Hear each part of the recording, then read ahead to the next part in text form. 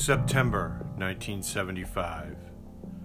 President Gerald Ford is shaking hands with the public when he's approached by a woman in a long flowing red cape with a hood, who was a follower of Charles Manson. She also had a gun. This is how it was reported that night on the nightly news. Good evening. In California today, President Ford looked down the barrel of a loaded automatic held by a red-haired woman in a long red dress. But the gun didn't go off, and he's all right. The woman was wrestled to the ground by a Secret Service man, and the president was hustled away. She is being charged with attempted murder of the president.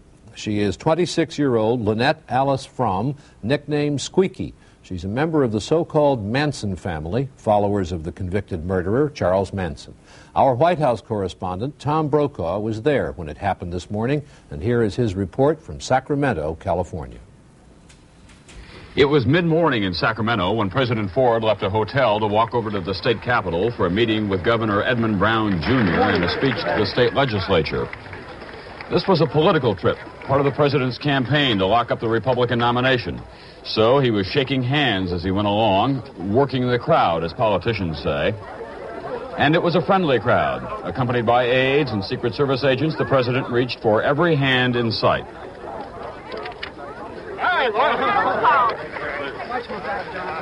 Suddenly, a young woman holding a gun appeared at the president's side. A Secret Service agent grabbed the gun and wrestled the young woman to the ground as other agents formed a tight protective shield around the president and moved him swiftly to the Capitol. Mr. Ford had seen the gun. He had a dazed, bewildered look as he was rushed along. Take it, Garden.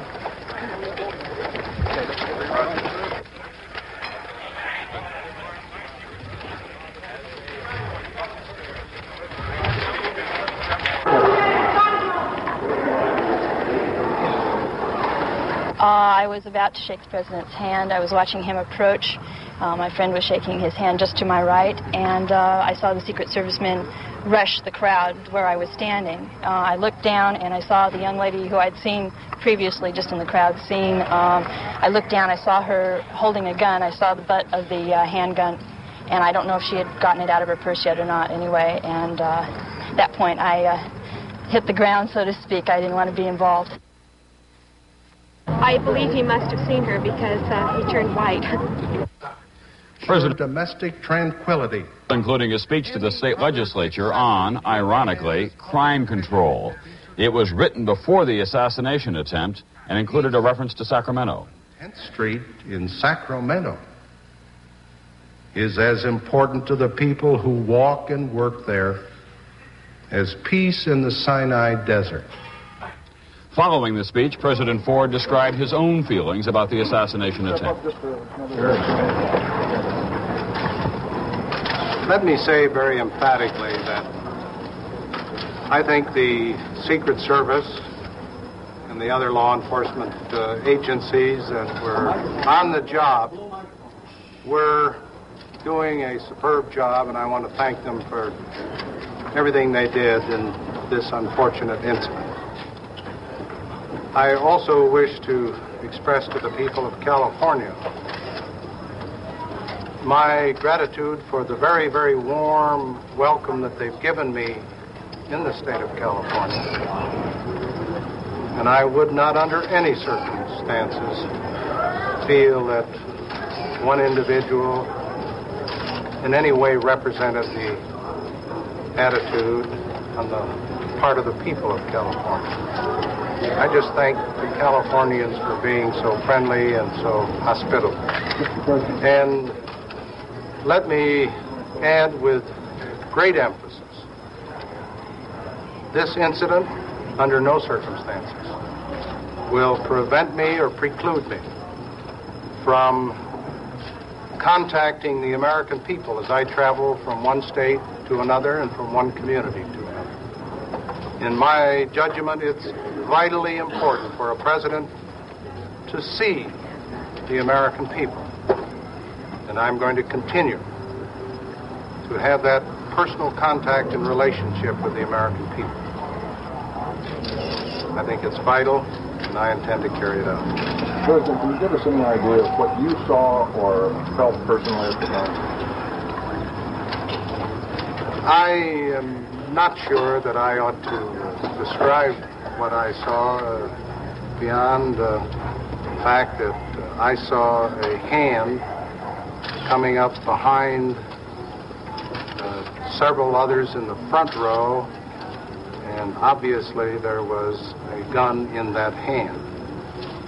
I then saw almost instantaneously very quick and very effective action by the Secret Service in taking care of the matter. Your own thoughts, sir? Well, I was very thankful for the first class. I was very thankful to the Secret Service for doing a superb job. But once I saw that they had done it, I thought I'd better get on with the rest of the day's schedule. Thank you, General. Thank you very much. You'll be meeting trials fully in the future, shaking hands as always. I think that's what I said. Thank you, sir. Tonight, President Ford is en route back to Washington, and apparently he will continue his campaign schedule, including a return trip to California in about 2 weeks. Tom, you were there when it all happened. What did you do? Well, I was trailing the president by about 20 yards, and it was an extremely packed crowd as he moved along there, when suddenly I noticed movement of the president's party and then movement off to the left, someone being driven back into the crowd, someone dressed in red. And so as I saw that the president was all right and moving in a very tight protective cordon of Secret Service agents, I turned immediately to what was going off to the left. I knew the Secret Service agent involved, Larry Boondorf, was really one of the crack agents on the White House detail. And I must say I was stunned when I looked down into the face of Squeaky Fromm. I'd worked in California, as you know, for a long time, and had covered the Manson capers and trial and murders, and she was a very familiar figure there. And at first I thought it was probably just another episode of her rather bizarre behavior. It wasn't clear to me then that she had a gun. But I did recognize her almost immediately. Boondorf, the agent, had a very set look on his face, and then it became clear that she indeed had a gun. And some people said that she had fired or had attempted to fire. That was never quite clear. On the ground, she said, "It didn't go off. I'm being still." And then as she stood up, she said, "He's not your public servant." And she was led away.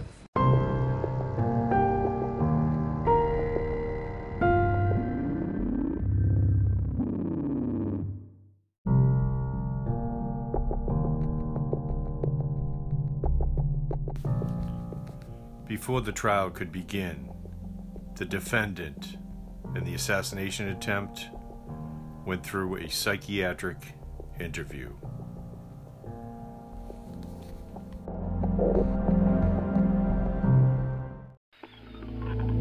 Testing, testing, 1, 2, 3, 4, 5. Testing, testing, 1, 2, 3, 4, 5. Testing, testing. CieloDrive.com Audio Archives.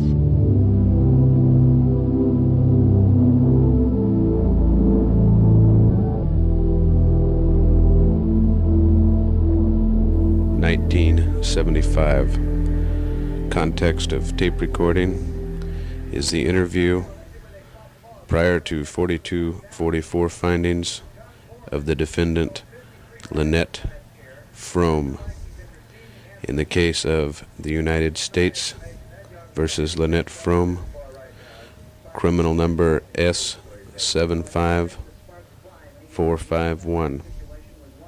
Place of interview, the Sacramento County Jail. Persons present during interview, Dr. Richmond, the defendant Lynette Fromm, Assistant Federal Defender Robert Hawley, Federal Defender's Investigator David Kraft. Are you aware of the purpose of my... All parties are now present.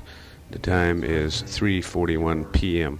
mental competency right now to understand what's going on and to be able to work with counsel, and apparently you have requested to be your own counsel.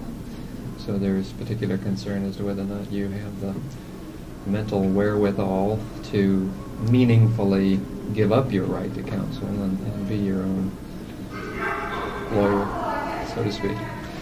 So if it's all right with you, I'd like to proceed with such an examination. I'll be giving a report to the judge, and a report to Mr. Walker of the Public Defender's Office, and a copy to you. The court order specifies that each of you gets a copy. So if it's okay, we'll get started. Go ahead. Okay. You okay? Good. That's just a formal letter of appointment. Do you go by Lynette? Yes. Okay. What's your date of birth, Lynette? October 22nd, 48. 48, which would make you right now... 26, almost 27. Okay. Are you single? Yes. I wonder if that jiggling table is going to record every time it bounces. I notice as I write, the table rocks a little. You can hold it.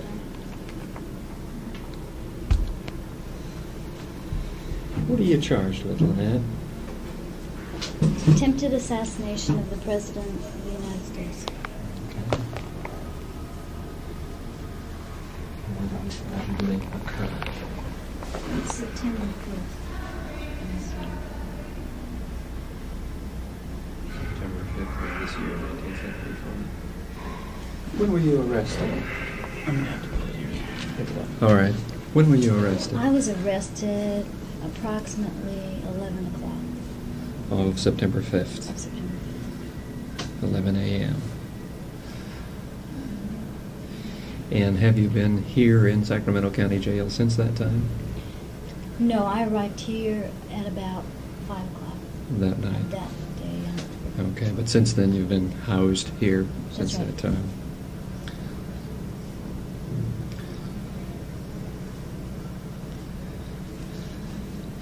Who at the present time is your attorney? This is my attorney, Robert Hawley. Okay. And the Public Defender's Office.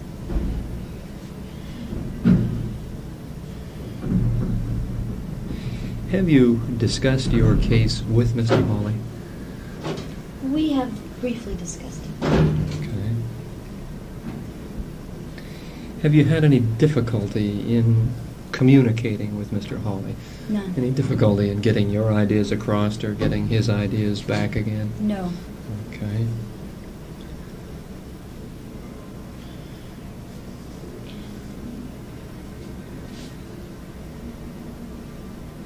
About how many times have you been to court so far?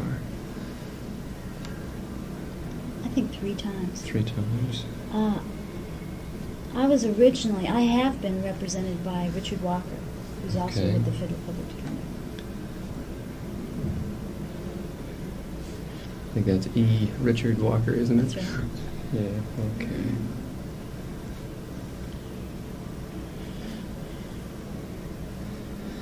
Okay, and you discussed your case to some degree with him also? That's right. Mm-hmm. Did you have any difficulty discussing it with him? No.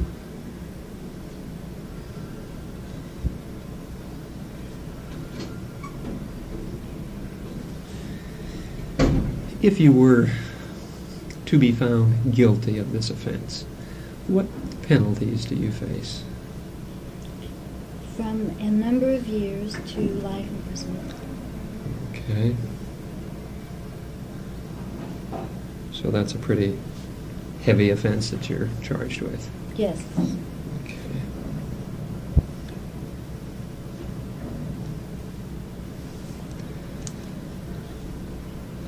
You have entered a plea, have you not? Yes, I did not get to plea. Okay. When you entered that plea, was that a decision arrived at only by you, or a decision arrived at in conjunction with Mr. Hawley and Mr. Walker? Well, I can't testify to their state of mind. I know what they've told me, Mm-hmm. but this is my decision, absolutely. Mm-hmm. Okay.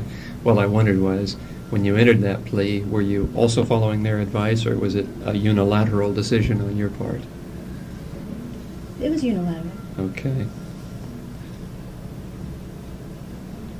Yours alone? Was that what unilateral means? Yeah, you made it all by yourself. Well, I would say that, yes. Okay. They agree with me. All right. So they concurred. They said, They yeah. concurred, that's okay. right. if I sometimes use a word that isn't really clear, pin me down. Oh, I do that. I'll ask. I'm not here to be vague and so forth. I really want you and I to communicate very, very clearly. Otherwise, my evaluation isn't going to be very meaningful if we're not really on the same wavelength.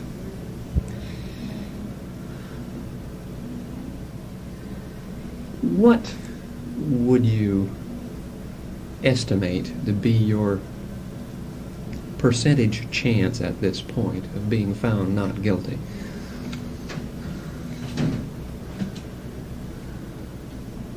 I have already decided exactly what I intend to ask the jury for. Mm-hmm. And I don't know if I should answer that. Mm-hmm. Well, most of us, when we enter into a situation of difficulty, have at least some kind of estimate going in the back of our mind how likely we are to be successful. Oh, I feel definitely that I have probably a 70% chance of being found not guilty. On the percentage scale. Okay. Yeah, I'm not trying to get into what you plan as your defense in detail or anything like that, but I'm just trying to get an estimate about how thoroughly you've thought all this through, particularly the whole issue of being your own attorney. I don't remember the exact quote, but Abraham Lincoln one time said something to the effect that the attorney who represents himself has a fool for a client. Yeah, and what was the other one for the attorney? It went both ways, as a fool for a client, and I don't know, an idiot for an attorney or something like that. Right. Well, I've been told that. You have. And I have that. Looked it over. Uh-huh. Okay, and yet you're convinced you can effectively represent yourself. Yes. Can you share with me a little bit how you've come to that conclusion? What has made you decide you can do an adequate job of representing yourself? Because I'm quick when I wish to be. I feel that I can pick up the technical aspects of it. And I have a definite conviction within my entire heart and mind to carry this through and do the best that I can, and therefore feel satisfied no matter what the outcome. That's what I was going to ask. If you lose and you end up spending several years in prison, are you going to feel that somehow you made the wrong decision in not having an attorney? Well, as I said before, I've already considered all the possibilities, and I feel that I will be spending some time in prison. I feel this because of the evidence against me, but I really don't wish to talk about the case. Mm-hmm. I don't feel that I'll be convicted of attempted assassination. Mm-hmm. But you think you may be convicted of something else that will lead to some prison time? That's right. Okay. Now, because I've made a statement like that, this tape recording is strictly between you and me and the attorney and the U.S. attorney. Does he have a right to hear it? He doesn't. I don't believe so. If I understand right, this will be kept under the judge's safekeeping. That's my understanding. He'll lodge it. Mm-hmm.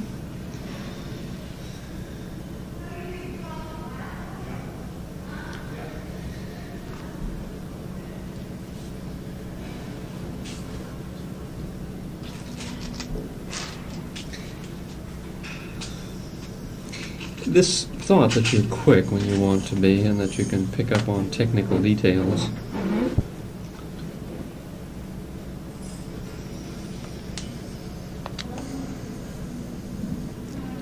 Attorneys go to school for many years, and Mr. Hawley and Mr. Walker have, in addition, had all kinds of experience thinking on their feet, going through this whole thing.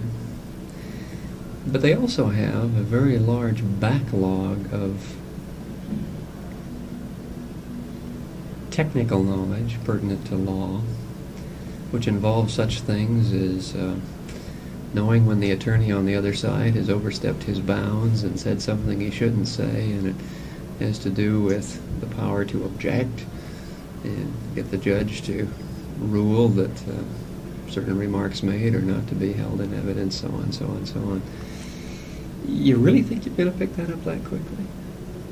I think that I could pick it up very quickly, although I wouldn't say that I'm equipped to handle all the technical aspects of it. If necessary, I'll do my very best to do that, if I'm forced to do that. But I am counting on having a co-counsel. I see. Okay, good. And your co-counsel would be Mr. Hawley or That's someone right. from Mr. Walker's office, all right?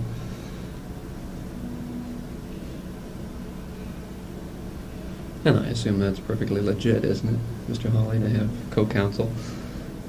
It's a possibility. It's a possibility.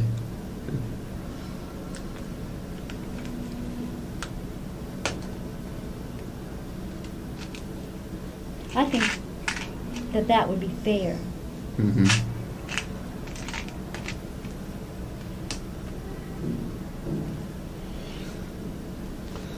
Have you been through a trial before? Have you been an accused before, a defendant?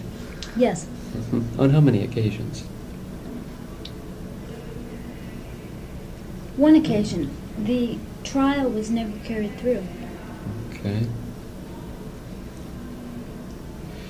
Have you spent any considerable period of time watching trials in process and seeing how things go and how attorneys behave and so forth? Have you spent much time in courtrooms watching what goes on? I wouldn't say much, but Mhm. some. Okay.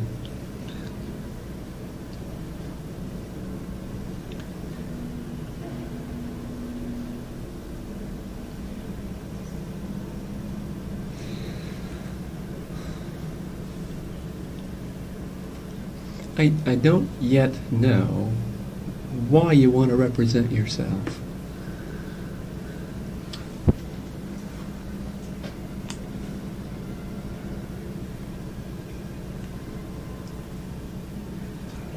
I'm thinking about what I can and can't say to you. Yeah.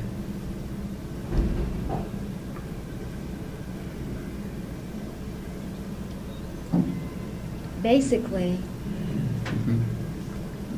each person in life represents themselves. I don't feel that another person should get up and speak for me.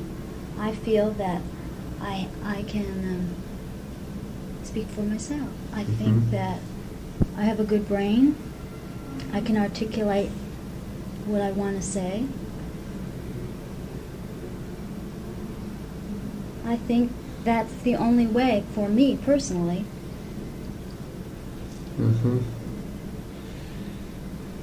Because another person represents themselves. The attorney who gets up has a definite effect on a jury. Do you think that in the course of a trial you're going to have much opportunity to speak for yourself? Well, I'll be conducting the defense. Now, Right. any juror who's watching me will be watching me and not an attorney. Yes. Thereby, they will judge me and not my attorney. I don't So you'll hope- get more exposure to the jury in terms of who you are. I will be able to speak directly to the jury. I will be able to speak for myself. I can't put it any better. I have definite feelings about it. Yes, I see that. I'm Experience. wondering how thoroughly and technically you've thought it through. In a trial, the only time you would literally be able to speak for yourself would be if you took the stand. In other words, to speak my opinions. Right. Otherwise, as your own counsel, you're really not, except in closing arguments or opening arguments, you're really not allowed to express opinion. I'm allowed. You know, as though it's coming from you, you're limited to expressing it as though you're an attorney, trying to discredit somebody's testimony or something or other. You follow me? Let's put you in the same position with my convictions. That's hard to do, but your life is at stake, and there's going to be conducted this massive trial that has to do with your life, and you want to be able to participate actively in this defense of your own life. Mm-hmm. This is more important than anything that anybody could argue to me. This is my life, and I should be able to defend myself. Okay, but I think, and like you say, it's hard to put myself exactly in your place, but I think if I were in your place, and I have done some thinking about this, I think I would want to actively participate in my defense, but through counsel. I would really want to have an attorney that I could really communicate with. And I would take an active part in my defense, but by being right at his arm and saying, hey, that didn't happen, hey, ask this guy such and such, hey, I didn't say that, and let the attorney carry the ball, but participate through him as my legal counsel. As you know, things happen very quickly in the courtroom. They do indeed, and that's my concerns about whether you've really thought that through or not, because my thought is, even if I was really an excellent athlete, like a football player, if somebody suddenly calls me to pitch baseball, I'd be ill-advised, particularly if it was already the World Series, to get in and try and pitch baseball, even though I'm an excellent athlete, even though I'm used to being quick on my feet and quick with my hands. If it's in an arena where I just plain don't have skills. If your inner conscience and all your feelings, all your thoughts told you this is what you must do, that's what you would do. And you would do a good job. Okay, what I would try to do, though, is to keep my feeling at bedrock minimum and let my intellect run the show. Because in a situation like a court of law, feelings are really destructive, or potentially They could be. I understand that. Yeah. A court of law is a head trip. That's right. Yeah, pretty much from start to finish, although we all recognize Did he send you over here factors to try and get me to not defend myself? No, not at all. Not at all. This is my technique of really exploring with you how well you've thought this through. Right. And so all I can do is to try and imagine myself into your position and bring up all the questions that I think I would think about before making the decision that you quite apparently have made. So I'm not trying to talk you out of it. That's not my purpose. I'm just trying to explore in as great a depth as possible how much heavy thinking you've given to this issue. Because it is a heavy matter. It really is. I realize that. And that's why I only trust myself.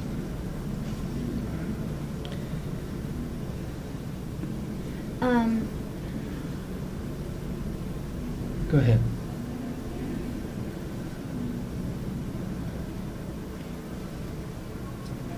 Due to some experience that I've had with various counsel, I've discovered that one man's opinion is not sufficient to determine. That's why we have all the members of the jury. That's why we have from 6 to 12 people on a jury. I don't feel that I can get through an attorney. I don't feel that I can speak through an attorney. No matter how good the attorney, and Robert Hawley, I feel, is a very good attorney. Okay.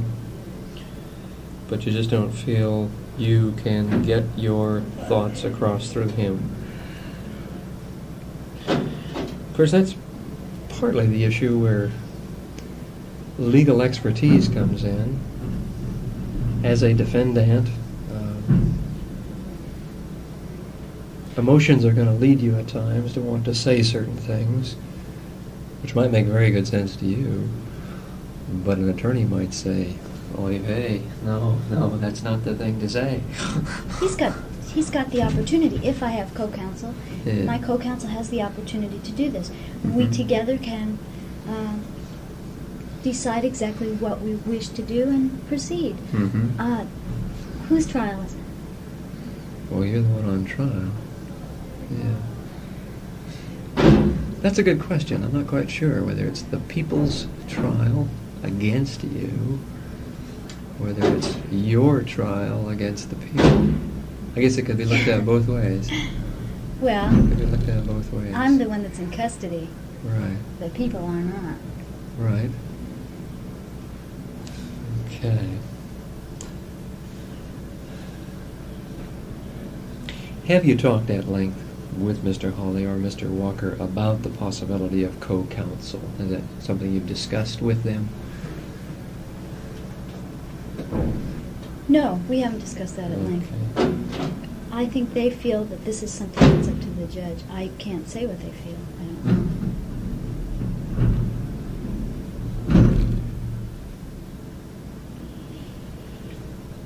Is it all right or appropriate for me to ask what the chances are that she can have co-counsel? Ask me? Yeah. I don't know. I see. I don't know. That is up to the judge. And you don't have any kind of a percentage estimate in your mind how likely the judge would grant that, not grant that? I have no idea. I see. So long as I've been in the office, the issue has never come up. I see. So it would be something unusual. It's unusual for a person to ask that they represent themselves. Well, I know that. And it would be something unusual, yes. But not necessarily, there's not necessarily anything wrong with it. I see. Okay, so as far as you know, it's a distinct possibility, but it's not been explored with the judge or anything. Okay.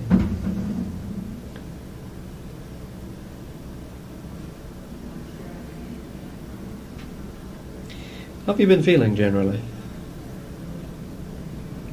I feel pretty good.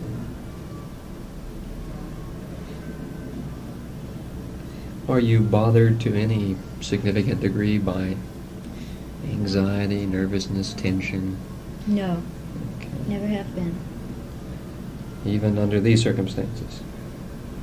No. I make the best of any situation I'm in. How about when you go to court? How do you feel then?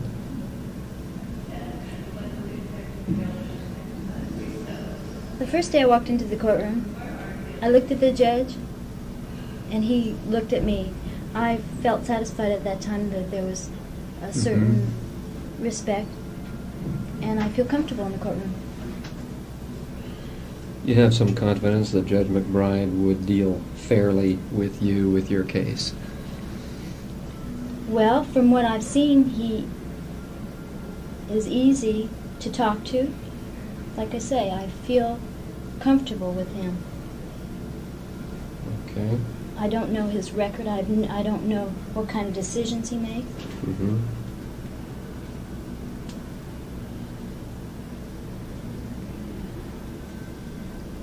What about your feelings about courts, judges generally? Do you think that, there is, an inherent fairness about the judge, that he doesn't prejudge the case, that he, makes decisions on the basis of the merits of the cases and so forth? This is the judge's position. Do you think that's generally true of his position, that really happens? Of whose position? Well, of judges generally. Oh, I could never make a statement about judges generally. Yeah, okay, No. so you don't have any I built-in biases that judges are really a group of rip-offs who just act fair but really make preconceived decisions and so forth? No. Okay. But that's not an uncommon in belief. the federal court, particularly in the federal court. Okay. So I think generally, even though you don't know Judge McBride's track record, your thought would be he's a federal judge and probably he makes honest decisions on the basis of the merits of the case. That's his job, and from my As far exposure as you to know, him, he would do that. That's what he does. Okay. Well, let me just summarize that you think he would be fair.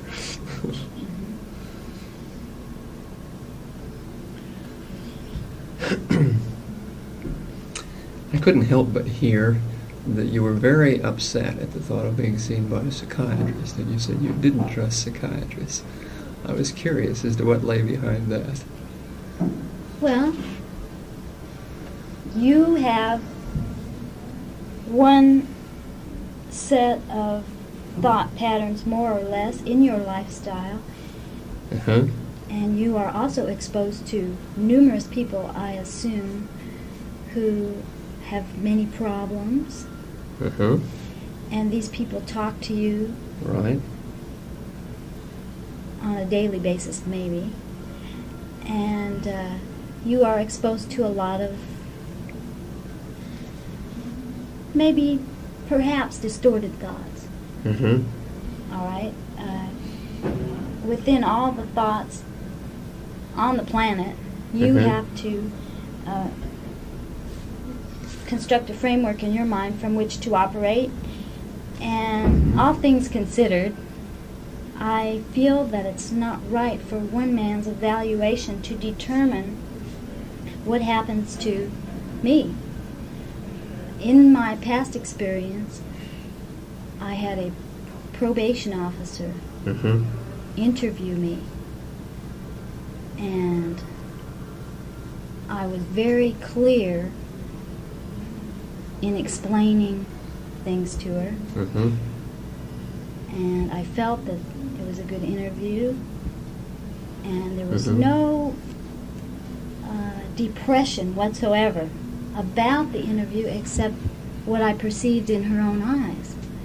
I mean, physically, she looked depressed. When I saw the report, she had put her depression on me.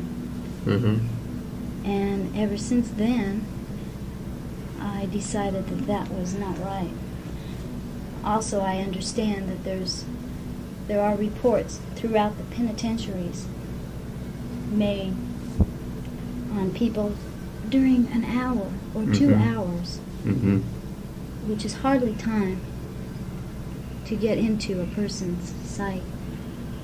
And these reports, unfortunately, and not necessarily the fault of the psychiatrist, but these reports go down on the record. The authorities pick them up if the individual was angry that day or any number of circumstances. This goes down on a person's record for life, and I don't wish to have that type of a record. Okay. What are you writing? That you have the thought that sometimes therapist attitudes go down on a defendant's record for life. Is that a fair paraphrase? That's all right. What kind of vibes are you getting so far? Are you feeling as distrustful now as when you originally thought someone was coming to see you? I don't feel distrustful toward you as a person, but I don't think it would be wise for any person to openly subject themselves to the interpretation of one mind. Yeah, you wouldn't want to go on record as saying, well, I'm going to trust Dr. Richmond so much that whatever he says about me is right. That's right. Okay. I see by the press, people, that they often can take something that you say and turn it around backwards, and it comes out to be nothing like what you meant. Well, I think we recognize that the press is in a business, and their business is selling newspapers. And their business is, unfortunately, not reporting truth necessarily. Although they're subject to certain laws also of libel and slander and so forth if they don't get things right. Yes, I've been quoted by newspapers on a few occasions where I didn't recognize my thoughts. Right. Right. You mentioned depression in this probation officer. Have you been depressed at all? No, absolutely not.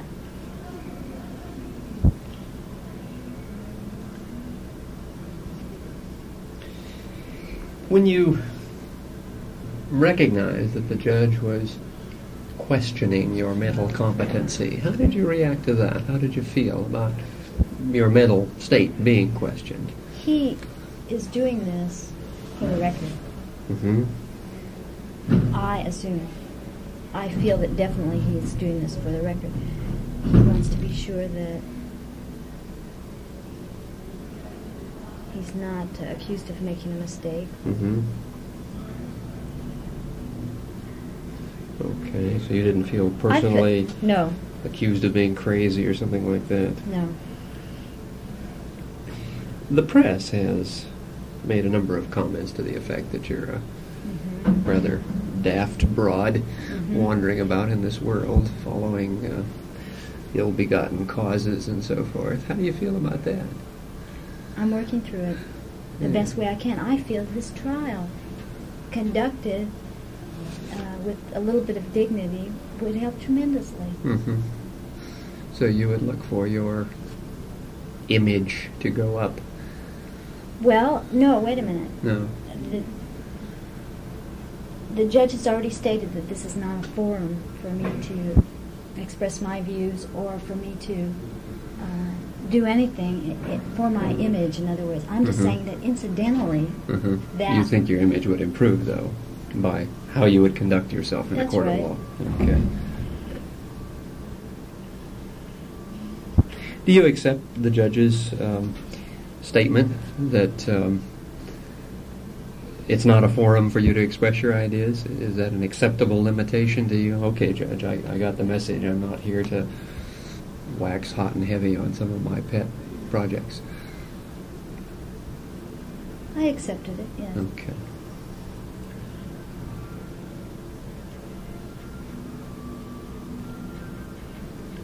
I saw you throw a glance at Mr. Hawley. Was there something I was asking I shouldn't ask her? She thought I leaned forward to say something. Oh, I see. Okay. See, I'm already conferring with him. Okay, good, good.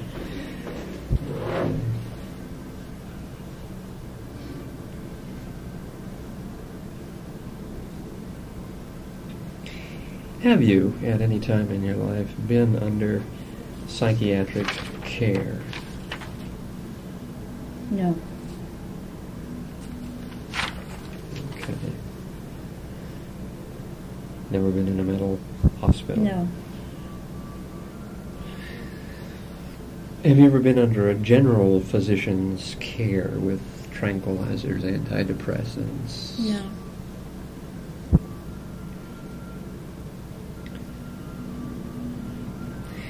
How are you sleeping? Good. No trouble falling asleep? No trouble whatsoever. Do you sleep soundly? Yes. When you awaken, are you refreshed? Yes. How many hours would you guess you sleep at a stretch? I don't sleep that long. I'd guess 6 or 7 hours. Okay. 6 maybe. How many hours altogether in a 24-hour period? Like, would there be some naps thrown in on top of that? That's possible. Particularly in this situation. When I'm outside, it's all entirely different. Okay, but your sleep pattern has remained good. How's your appetite been? Well, Doc, the food here is not... Leaves something to be desired. The type of food that I eat. Okay, what kind of a dietary trip were you on? Just a healthy one. Vegetables. Vegetarian diet? Yeah, I'm a vegetarian. Okay. I try and avoid additives.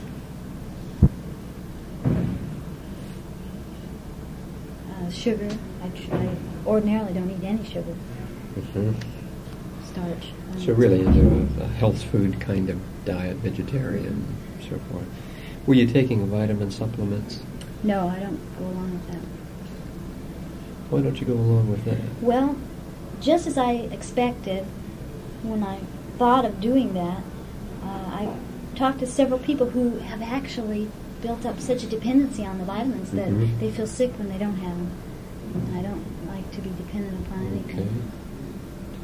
Okay. So you saw vitamins as a drug that you could get hooked on. That's right. You really want to be independent. I think everybody does, really. What makes you think that? Well, I'm saying that. What you mean? We could argue. We could say there's people that want to kill themselves, you know. Uh-huh. But what I'm saying is, you know, who does? Who wants to be dependent upon things that they can't always have? Mm-hmm. Oh, I quite agree. To want to be dependent on something that's uncertain is a very fragile situation to be in. Right. Right. But perhaps to want to be dependent on something that's surefire is, I don't know, maybe that's man's natural lot. We could debate that too. What about thoughts about killing yourself? Have you ever had suicidal thoughts? No. At no time in your life? Not serious ones. I think every teenager's probably thought in their life, what if I did this and that'd show them, you know. Okay. But I wouldn't say that I was thinking that.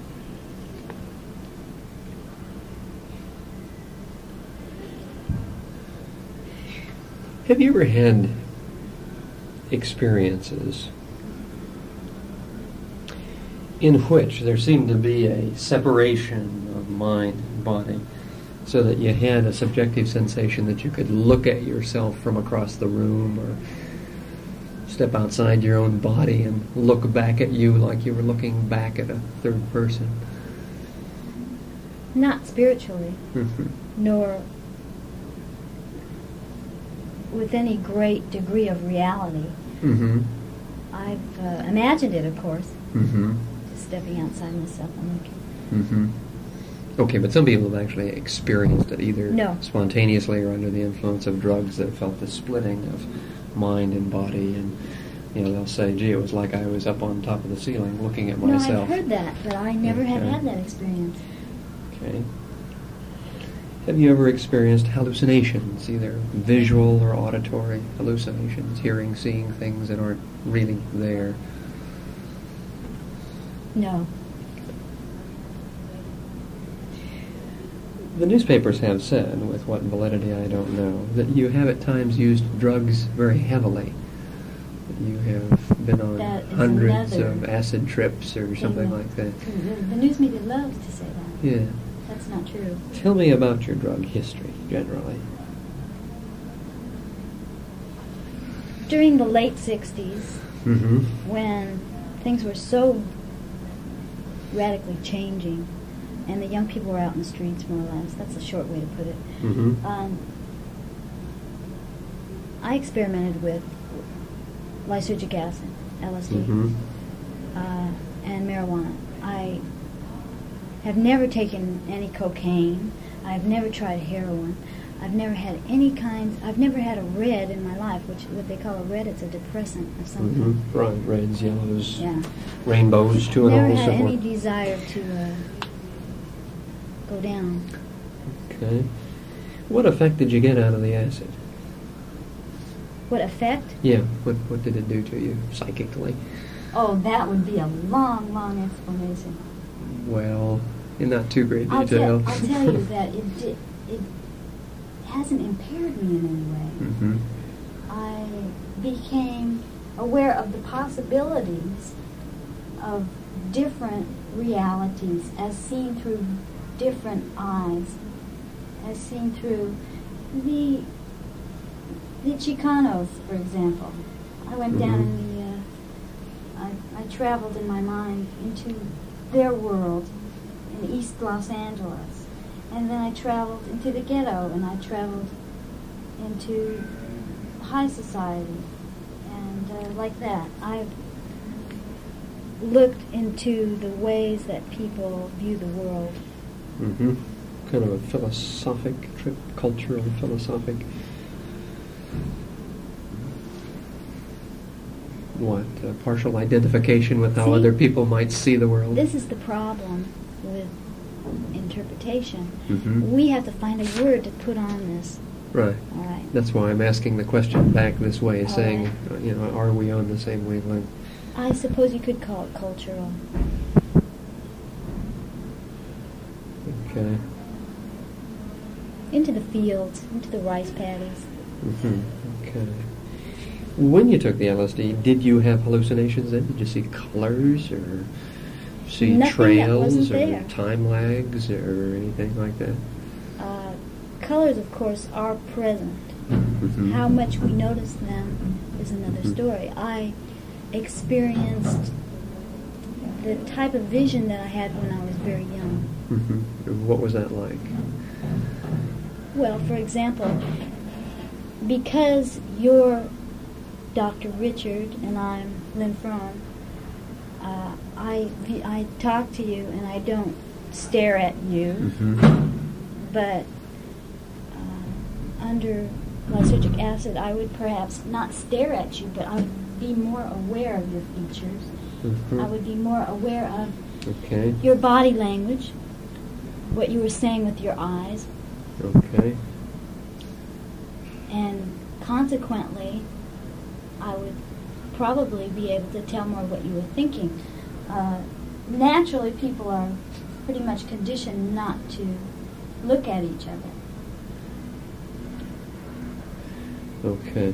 But you didn't freak out and have some wild trips like some people have. They think they're Superman. They walk down the tracks towards an oncoming train thinking they can stop it, or No, this is they look at the sun till their eyeballs get burned out of their heads and things like that. I feel that that is an abuse of the drug itself. I feel they've abused it. Okay, but you didn't experience any kind of No. trip like that.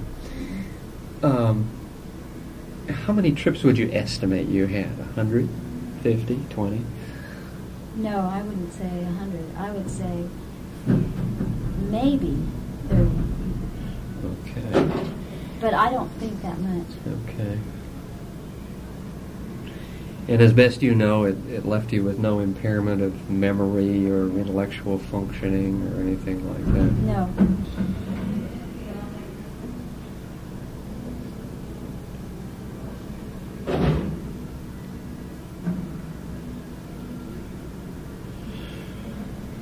How heavily and how long did you use grass?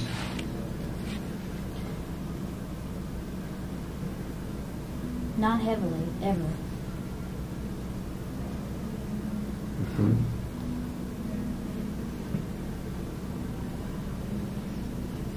A joint a week, a joint a day. Oh, in other words, what's my conception of heavy? Yeah. I'd say it's more like a joint a week. Okay. But not consistently either. Excuse me. What effect would you get from marijuana? There again, how do we describe the effects? Just describe it subjectively and see if I can tune into it. Under the right conditions, I feel that marijuana can heighten the awareness. Sort of like acid? Well, acid, of course, is much stronger. Okay, would it be like acid, only Have you ever weaker? had it? No. No. Well, then, if you've never had LSD, I could never explain it to you. Yeah, I had some idea because I've talked to so many people who've used it. I think I can imagine to some degree what it's like. Well, it is an imagination. That in truth is much what it does, is opening up your imagination. But you couldn't imagine unless you had that. Okay.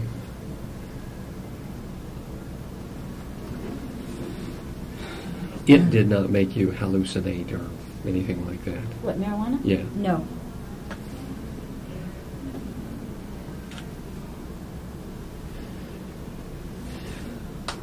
Okay, any other drugs that you've tried besides acid and marijuana? Did you get into stuff like STP, psilocybin, peyote? No, I've never had any of those.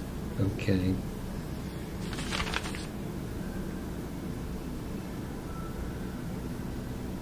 How about alcohol? I've always been opposed to alcohol. You've never been drunk once? Oh, I have. Yes, I have. Okay. When I was young, particularly, and I've been drunk before. Did you experience alcohol as a downer? Absolutely. Not that I've cried, but what I mean by downer is it decreases the awareness.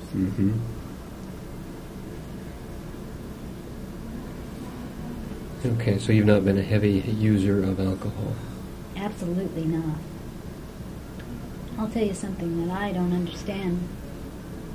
Okay. Is why it's made to be such a big joke on one end and such a terrible, terrible, serious problem on the other in our society. You know? We have people laughing in the comic strips and on TV about the poor guy that's stumbling down the street. Every comedian has it as part of his bit. That's right.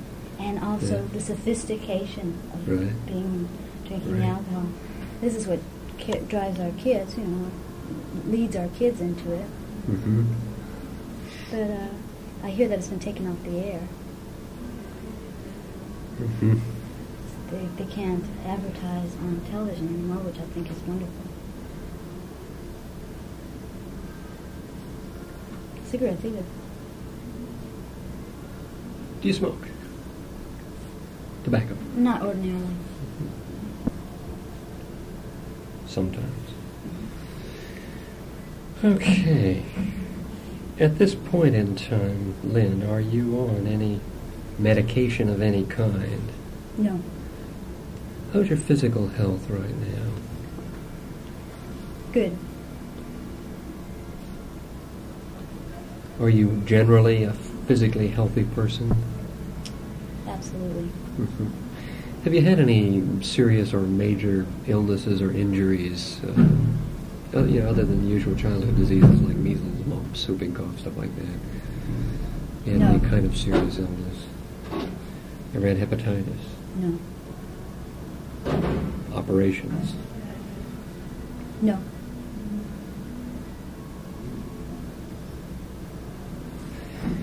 How tall are you? 5'4". And you weigh about? Right now, I guess about 106. Is that your average weight, your typical weight? My average weight is 110.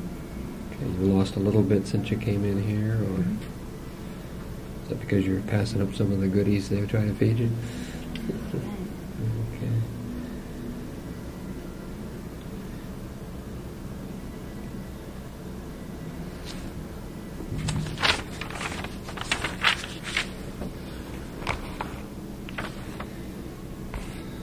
Should have a little more time left. I don't think we got started till probably about 1:45. I didn't jot the exact time. Like 10 or 15 minutes. I think that's about when we got started. I hope it's about that.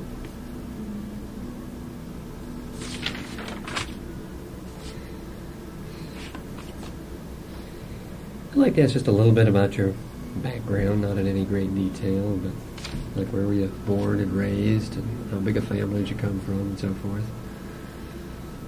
Do you think that's important to my psychological stability at the present time? In some aspects, yes, and particularly in terms of your relationship with your parents and how that might reflect on your relationship with people in authority generally and so forth.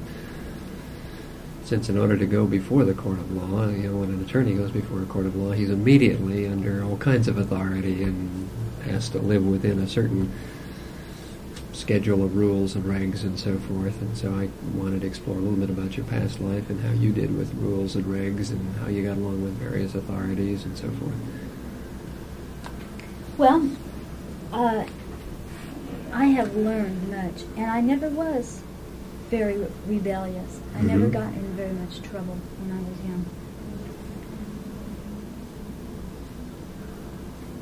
Did you come from a large family, small family? Small. One brother, one sister. Okay. Both younger. Younger. How'd you get along with them? Good. I love them. Have they had any legal difficulty at all? None. You've kind of ended up being the black sheep. I don't know what they're calling me now. Well, I mean, you're the one that's had problems, at least as far as society is concerned. As far as and so they're forth. concerned, yes. Okay.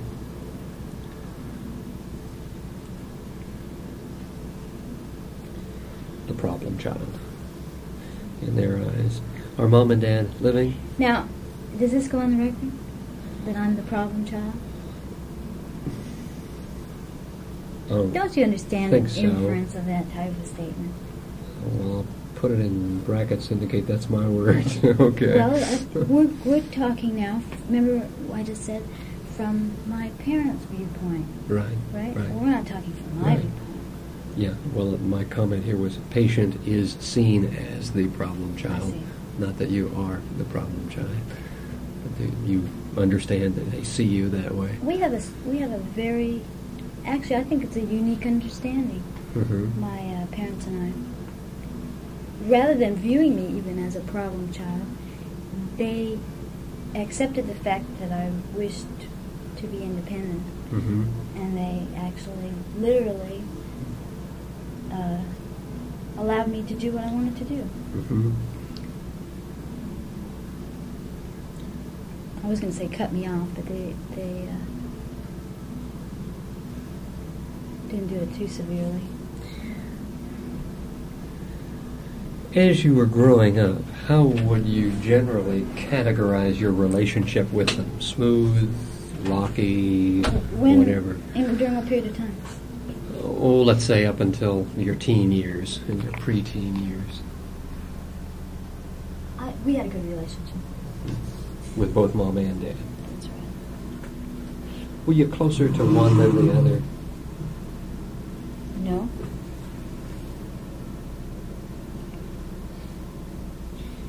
Could you just very briefly characterize them as warm, cold, friendly, distant, loud, quiet, passive, How about Dad? I would describe them as passive. Mom and Dad. That's right. Both relatively quiet people. That's right. Father very afraid. Do you know what he was afraid of? People have different fears. Mm-hmm. Some people are afraid of water. Some people are afraid of other people. Mm-hmm. They're afraid of their own image getting Mm-hmm. across to somebody.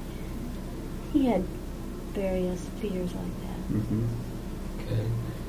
Did those fears get openly shown? I mean, it was very obvious Dad was a fearful guy. No, it wasn't obvious. Okay. Maybe that's a kind of retrospective adult thought you have about him rather I understand than... him. Sure. You weren't thinking as a little girl, though, my daddy's scared. No. Okay. Doctor, can I cut in a moment and switch this tape over? Sure can. Get to the end. We'll just go ahead and proceed then. You should kick out a record when you get down at the end. Very good. And then just flip it over. Who made the rules at home, Lynn? Who was the boss in the family?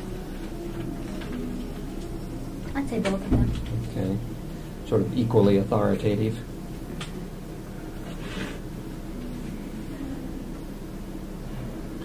And no major clashes with them, no major problems. The paper, or Newsweek or somebody, I don't remember where it was, you've been written about in many different publications. They said something about your having had some kind of a major clash when you were 16 or something and getting booted out of the home. I know, they like to talk like that. Yeah. What did happen? What were the circumstances of your leaving home? How old were you? And When I left, I was 18. okay. And you weren't leaving because somebody said, get out, we don't want you around, or something like that?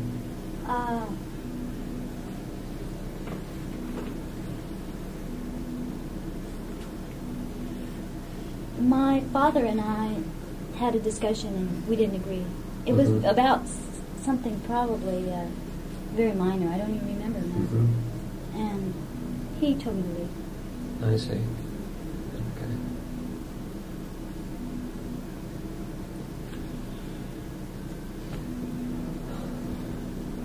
How far did you go through school? I just graduated from high school. I began a semester at El Camino College. What were you going to study? Psychology. What made you decide to stop school?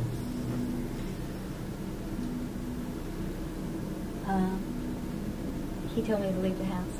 I see. So you had no way of supporting yourself and going to school and so forth? Well, it was just the circumstances that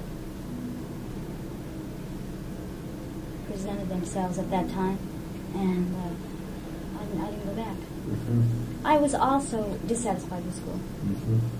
I wasn't learning anything. A person has to be wide open to learning. Yeah, there just wasn't time for you to do that. No. When you were in high school, what kind of grades did you get? During the former part of high school, I got very good grades. The latter part of high school, I became disinterested. I was more interested in literature. Did you fail any courses? No.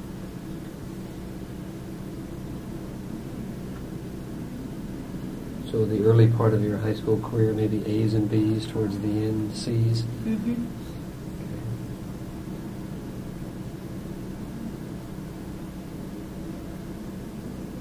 Did you have any particular run-ins with teachers, principals? No. How'd you get along with the other kids? Fine.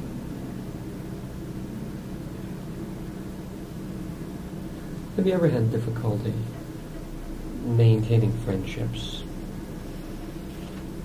No. You're not a loner.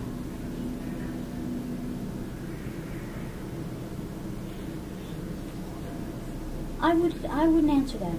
Mm-hmm. Well, what? Sometimes a loner, sometimes more social. Well, I'm social. I guess you could say I'm social, but I'm not always. I'm not social in all instances. Mm-hmm. I couldn't be classified either way. Mm-hmm. I guess what I'm asking is, do you sometimes open up and develop very close and intimate friendships where you really absolutely are very close to people? How many really close friends would you estimate you have now?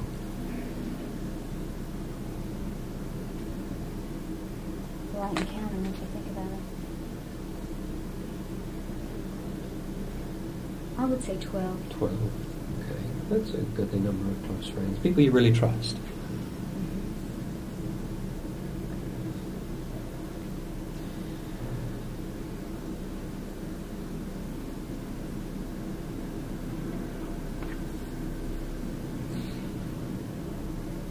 That time you were charged with something and the trial didn't come off. What were you charged with then? Dissuasion of a witness.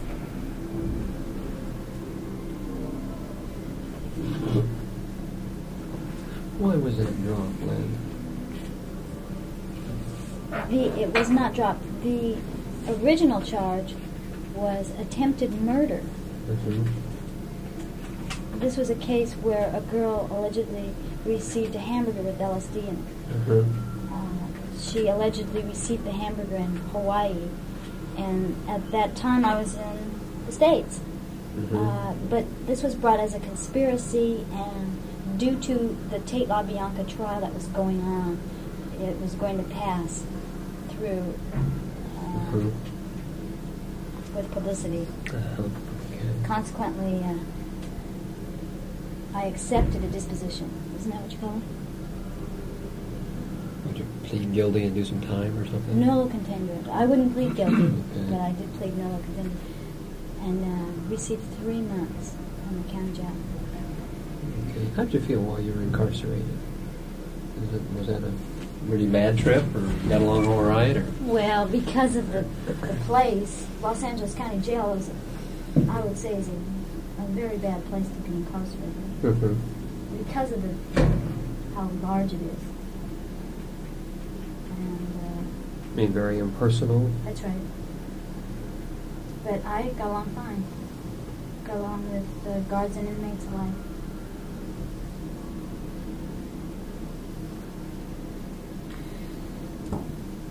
Has there ever been a time in your life when you got pretty paranoid, when you got really suspicious of the motives of others?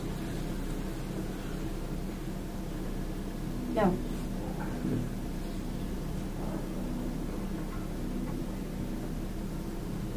No time when you've had, let's say, a belief that somebody was, a person, an organization was out to kill you, poison you? No. Mm-hmm.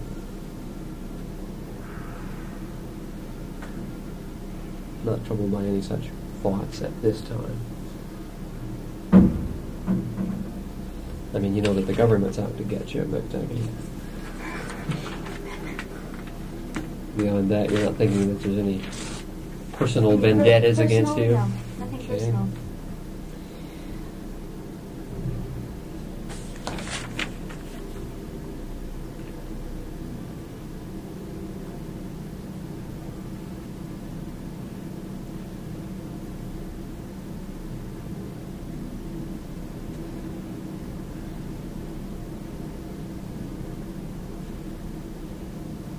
Are you in communication with your family at all at this time? Are they sending you letters or visiting you or anything?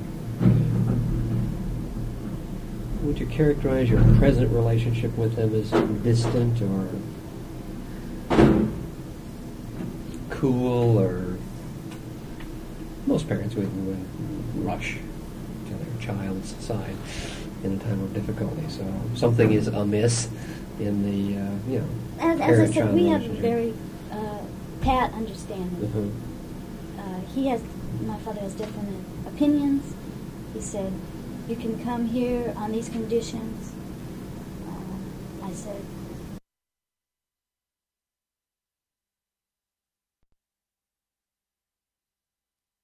But how if we were to check it or anything? That's what's concerning me. Oh, well, you'll just record a little bit and then stop it and just rewind it right. The guy knows his business, man.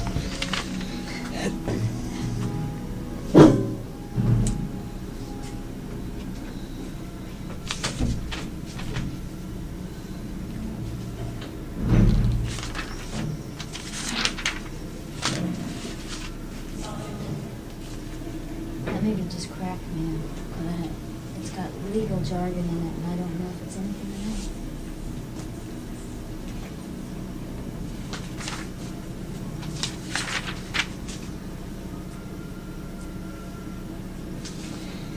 At the present time, Lynn, the charges against you are that you acted all by your lonesome, right? That's right.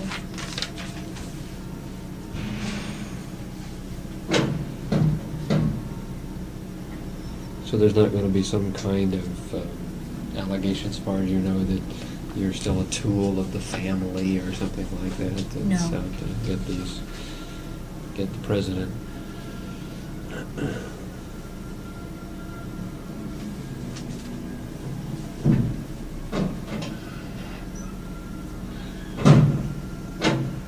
I feel like I ought to ask something about your relationship with Manson and the family, not in any detail, but again, I'm aware that there have been, all kinds of allegations in the press that, it was a really, crazy, hedonistic trip. Right.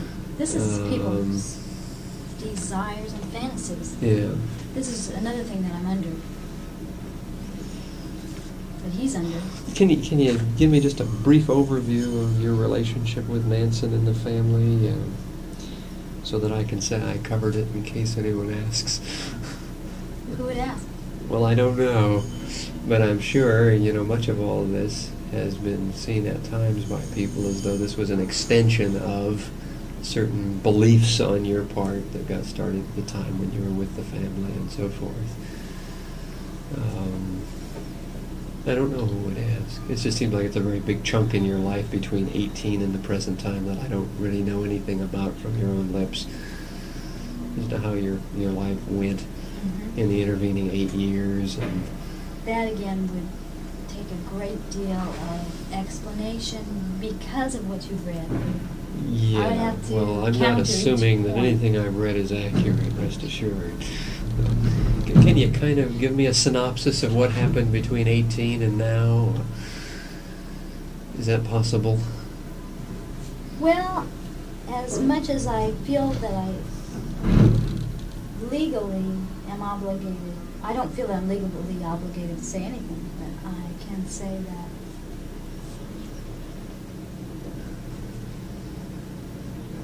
like most young people during the late 60s, we did a lot of traveling around. We did a lot of meeting people. We were not hedonistic. We're solely the thought of being out only for pleasure. Mm-hmm. We were concerned about what was going on, what people were thinking, how people were being treated, and we found dozens of young people out in the streets. Some of them were taking care of themselves fine. Mm-hmm. Others of them were being abused Mm-hmm. by any number of people who found out that they could just swoop into San Francisco and pick people up. Mm-hmm. And it was my feeling to offer these people a place to stay. For example, it was me who went out and found a young runaway girl one day who didn't have a place to stay and said, "Come on home with us." Mm-hmm. And subsequent to this, young people would come to our house and say, "Can I stay here?" And we'd say, "You can stay here, but you're going to have to be quiet. You're going to have to respect the place, and if you just want attention from your parents, and if you're going to take drugs, then you can't be here because we don't do that. You can live in the back. You can live in the woods if you want. We'll see that you're fed. We'll see that you got food. We'll see that nobody hurt you." Mm-hmm. We ran into a number of young people who told us, anyway, that their parents were abusing them. Mm-hmm. One girl, in fact, who later testified against us, called us up, told us her dad was beating her, and she was crying, and would we come and pick her up? Of course we'll come and pick her up. The police were aware that Mm-hmm. there were people, young people in the background, and that we found ourselves a ranch. Mm-hmm. Kind of a foster home operation.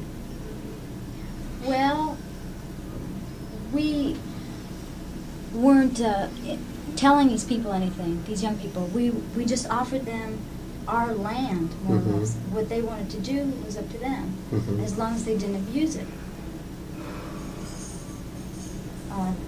I believe it's healthy for anyone to live in the woods. I wouldn't send a kid to the streets. Mm-hmm. So we had this land available, and we let them live on it.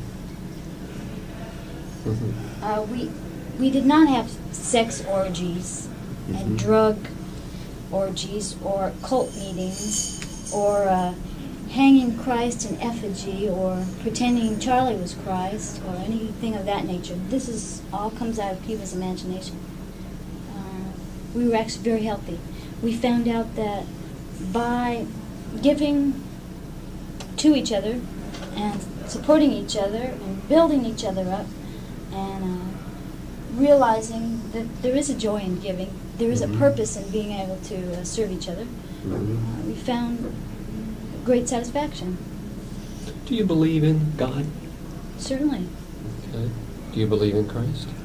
I believe that God is creative force, life force. You don't believe in Him as a Universe. Personality? No. Okay. Do you believe in Christ? I believe a man hung on the cross and gave his life. Do you think He was the Son of God? I believe that as God being life itself, the universe, reflection. Okay. So you don't accept Christian doctrine as such, in terms of His being a personal Savior that came and took everybody's sin on His back and died for them? I believe that He did indeed do that for humanity. I believe that He did. But as a man. There is a purpose why He's been there. Right, okay, but as a very good man, not as deity per se. We are all potential deity without a lot of the confusion that we weight ourselves down with and carrying a big load. Have you seen Charlie as deity? I just said, Doctor. Right, you said you didn't see him, you didn't think he was Christ. I said, we all have life force running through us. The life force is the God. The tree is the God. Anything that's alive as opposed to this inanimate. Okay, life force is God. Okay, what might philosophically be called pantheism. God is in everything. Everything that's alive, anyway. An expression of God, yeah. Yeah. Right. I've never heard that term, pantheism. I hope I've got the term right. I think it's just a general philosophic concept that God is in everything. That God is diffused throughout nature. Well, if I was going to worship something, I would worship what's here. I think we have a beautiful earth. Hard to see sometimes. You're right. Many, many scars. Are you doing anything about it? Yes. Yes.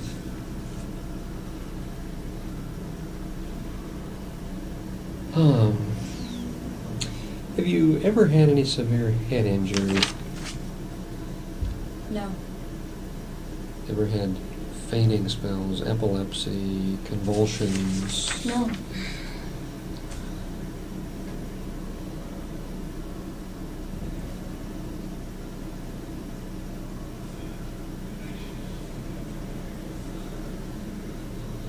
I'll tell you something that you might do is work on getting the drug commercials off the television. You know how powerful suggestion is. Yeah. We don't really need to hear about headaches, 20 times in a day. Right, right.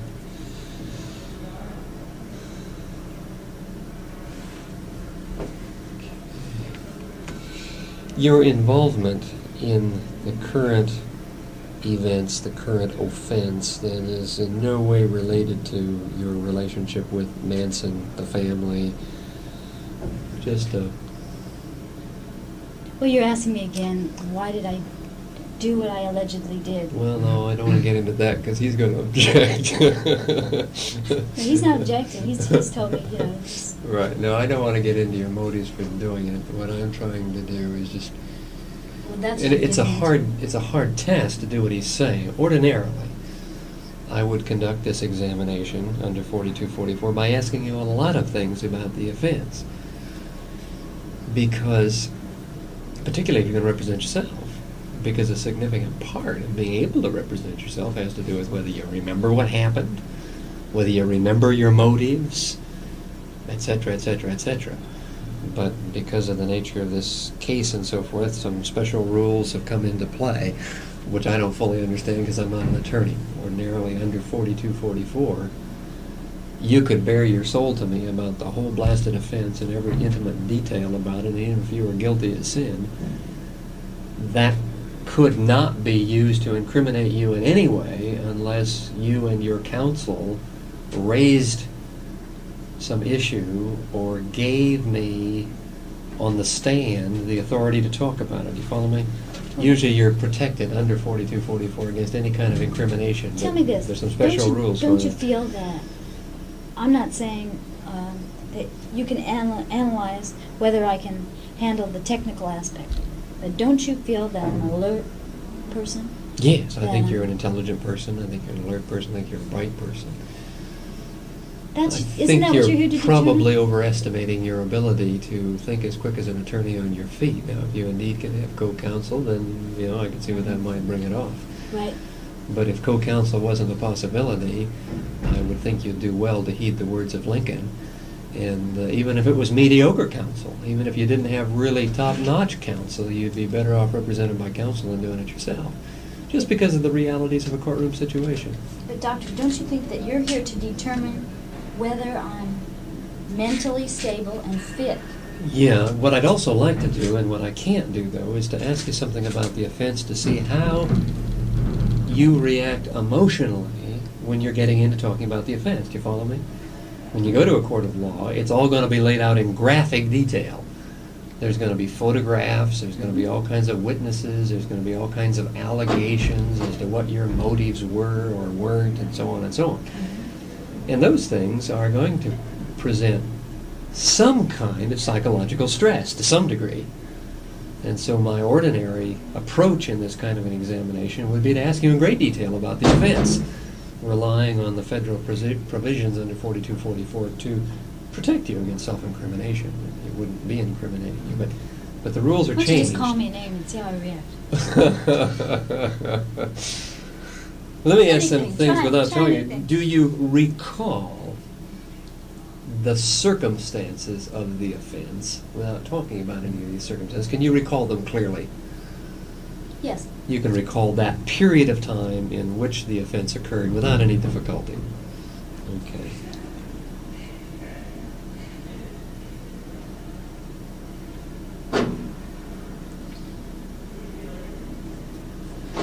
It makes it a difficult 4244 because usually I go into it by way of being a kind of stressing situation. I understand. And then trying to observe the defendant under that stressful situation, because that's all going to come out at the time of trial. When you have discussed your case with Mr. Hawley or Mr. Walker, has that been a significant emotional stress for you to talk about the offense and what was happening then? No. Okay. In slang phrases, you can discuss it all and keep your cool. Absolutely. Okay.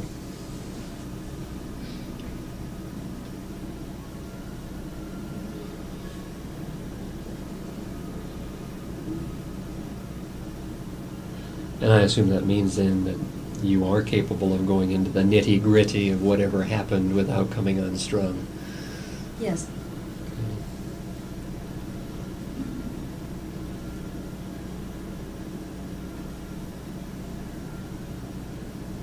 How do you respond when people call you names? I know where I am. Okay, well, people, in a sense, if I understand you right, you anticipate they're going to be calling you names in a court of law. Oh, I've been called names. and They're going to everything. make you out to be some kind of a real pariah. A real what? Pariah. What's a Somebody, well, somebody that goes around kind of living off of society and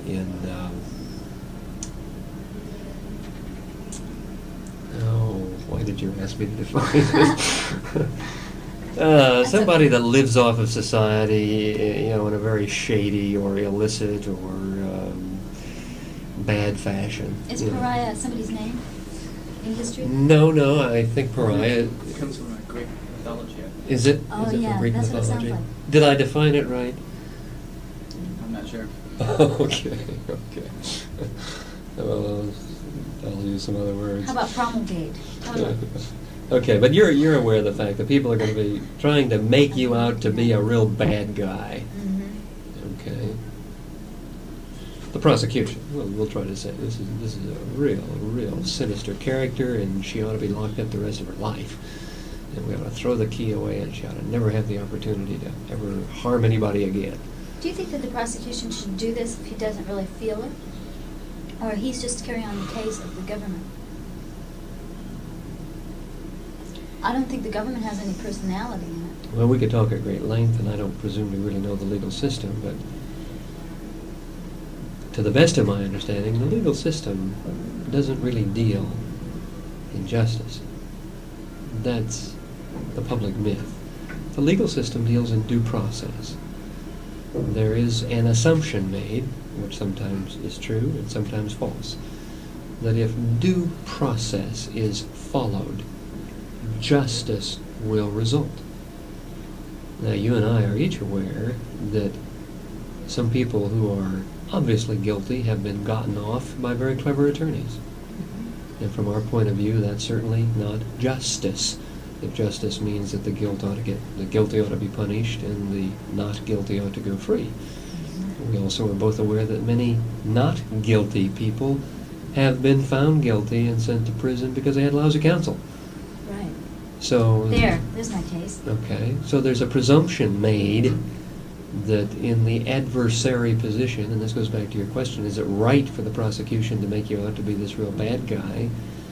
Well, I can't judge finally whether it's right or not, but the assumption is that The prosecution is going to make you out to be the devil, and the defense is going to make you out to be an angel, and somehow a perhaps somewhat befuddled group of 12 men and women are going to try and decide from all of that what they think's going on, and whether, in their opinion, you ought to be punished, or how much you ought to be punished if they make a recommendation to the judge and so forth.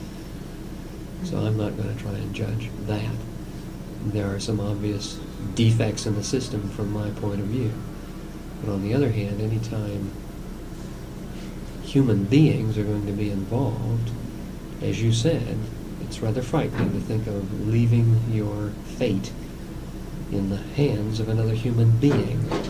Right. So the attempt is to put your fate in the hands of a process. Unfortunately, that process has to still be mediated by human beings. Unfortunately, in some respects, it's a little bit old.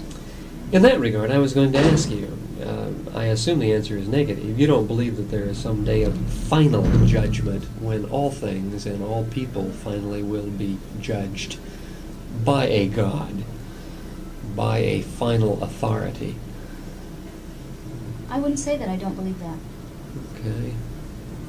I believe primarily that people judge themselves, and that each man and woman must look at themselves.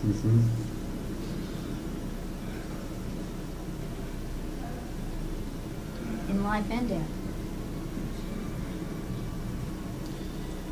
Okay, maybe there's just a question mark still in your mind as to what finally happens, if anything, when all this is done. When all what's done? Our life here. Oh. Whether there's a life hereafter, and if so, under what conditions, and so forth.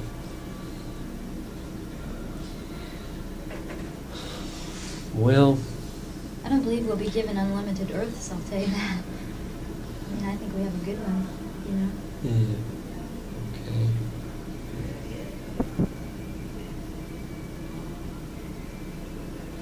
Do you get angry very often or very easily?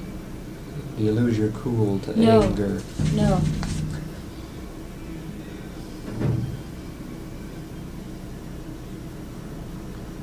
And you don't cry easily or frequently?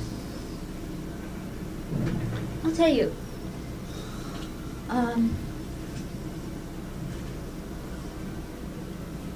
If I feel that it's necessary for me to be businesslike, let's say, then I can conduct myself that way. Okay. Are you convinced you would need to be businesslike in a court of law? Sure.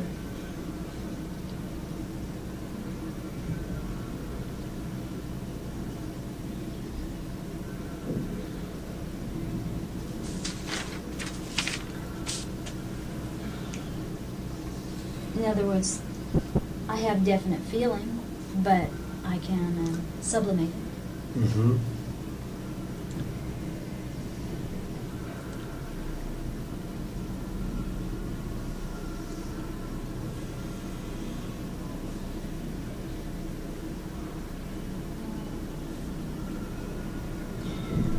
What made you do the X in your forehead? We definitely marked ourselves. And what was the point of that? What was the purpose of marking yourself? well, it has different levels. On one level, it is a cross that's falling, a falling cross. On another level, it is an X, and the X is we are marked out of the system as it stands. We don't go along with it. And by go along with it, I mean it needs to be changed. This was the step that we took, and many people criticized us. Well, Yes. We will be through very shortly, and then Lynn will be able to... I'll wait until... Can you hold it Thank for you. her? Okay. Thanks.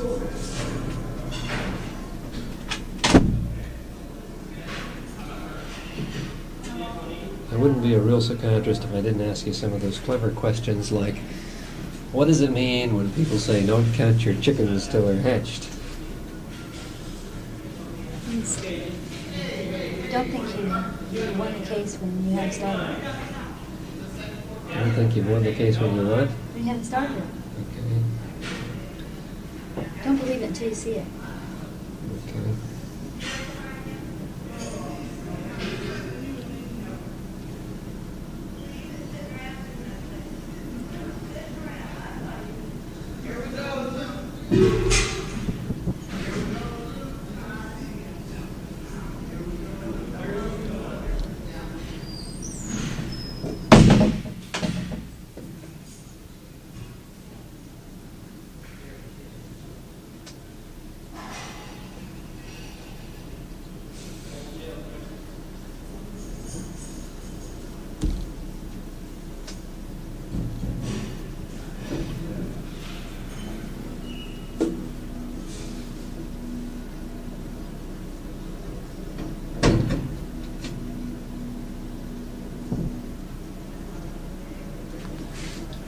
Boy, I hope I've covered everything. I'd hate to try and arrange for a tape recorder and everything else. Then I certainly think you have the capacity to waive the right to counsel. And, I certainly find her to be competent under 4244. Certainly don't find any overt signs or symptoms of mental illness.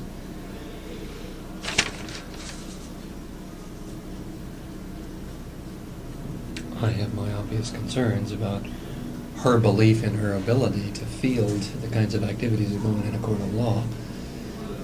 I've been in courts of law many times doing medical legal work and not ever tried to be an attorney. And the more often I'm in a court of law, the more thankful I am that there are attorneys, and should I ever be charged with something, like I say, even if it was mediocre counsel, I'd want counsel there. Because even mediocre counsel knows the rules of the ballpark inside the courtroom that I don't know. There are certain ways of fouling out and so forth. And even if you're in the process of making a very telling point and you cross the boundary, somebody can suddenly object. And unless you have all kinds of cool and reserve, it'll just completely derail your thinking. And an attorney is set to deal with that. As a matter of fact, he hopefully knows those boundaries so well that even if he purposefully steps over it to test the judge or test the other counsel to see if he can get away with something, if the other guy wakes up in time and objects to the foul, he doesn't lose his cool and steps right back in. Were I in a court of law trying to defend myself, I'm sure, particularly if I had the conviction that you have, that you've got to prove something, and my emotions would get involved, and I wouldn't be able to follow those foul lines. I'd step over them, I'm sure. But if you had the convictions that I have, you would train yourself, and you would make it a point not to step over it. In time I would train myself, but I don't see how I can sit down, and I don't see how Michelangelo could have trained himself to be a great sculptor and artist with his first work. He botched all kinds of canvases and all kinds of stones before he finally got there. Oh, okay, but you got one chance. You got one block of marble. And you want it to turn out to be a masterpiece. And you've never sculpted before. Take it easy. Well, okay. Okay. You have a right to do that, because I don't think you're crazy, but I'm not sure you're making a wise decision. But I'm not asked to pass judgment on whether or not you're making wise decisions or not. No, I'm simply asked to give an opinion, if I understand right, whether it's a crazy decision or not, and I don't think it's a crazy decision, as best I understand. And again, the examination is somewhat truncated or cut off by the fact that I can't really go into these issues with you and ask you in greater detail what kind of a defense you planned and the charges and this and that and the other thing. Bob, I think I've done my thing. Okay, Doc. I can't think of anything else I should ask you. Shut this thing off and push this down? Should just press all that Okay. Is there anything you wanted to ask me, or is there anything else I need to know about you in order to render a meaningful opinion about your present mental competency? No, I don't think so. The only thing I would ask is when we would receive a copy of your report. I plan to type it up tomorrow, and sometime probably by tomorrow afternoon I'll drop it by the judge's chambers. And I assume then the judge will distribute it to you, and you'll probably bring a copy to Miss Fromey. Right. Then we'll be in court Tuesday morning. Right. Now, I understand the judge will want me there also. Yes. Are we having a hearing? Yeah. This interview was terminated at 5:26, September the 21st, 1975.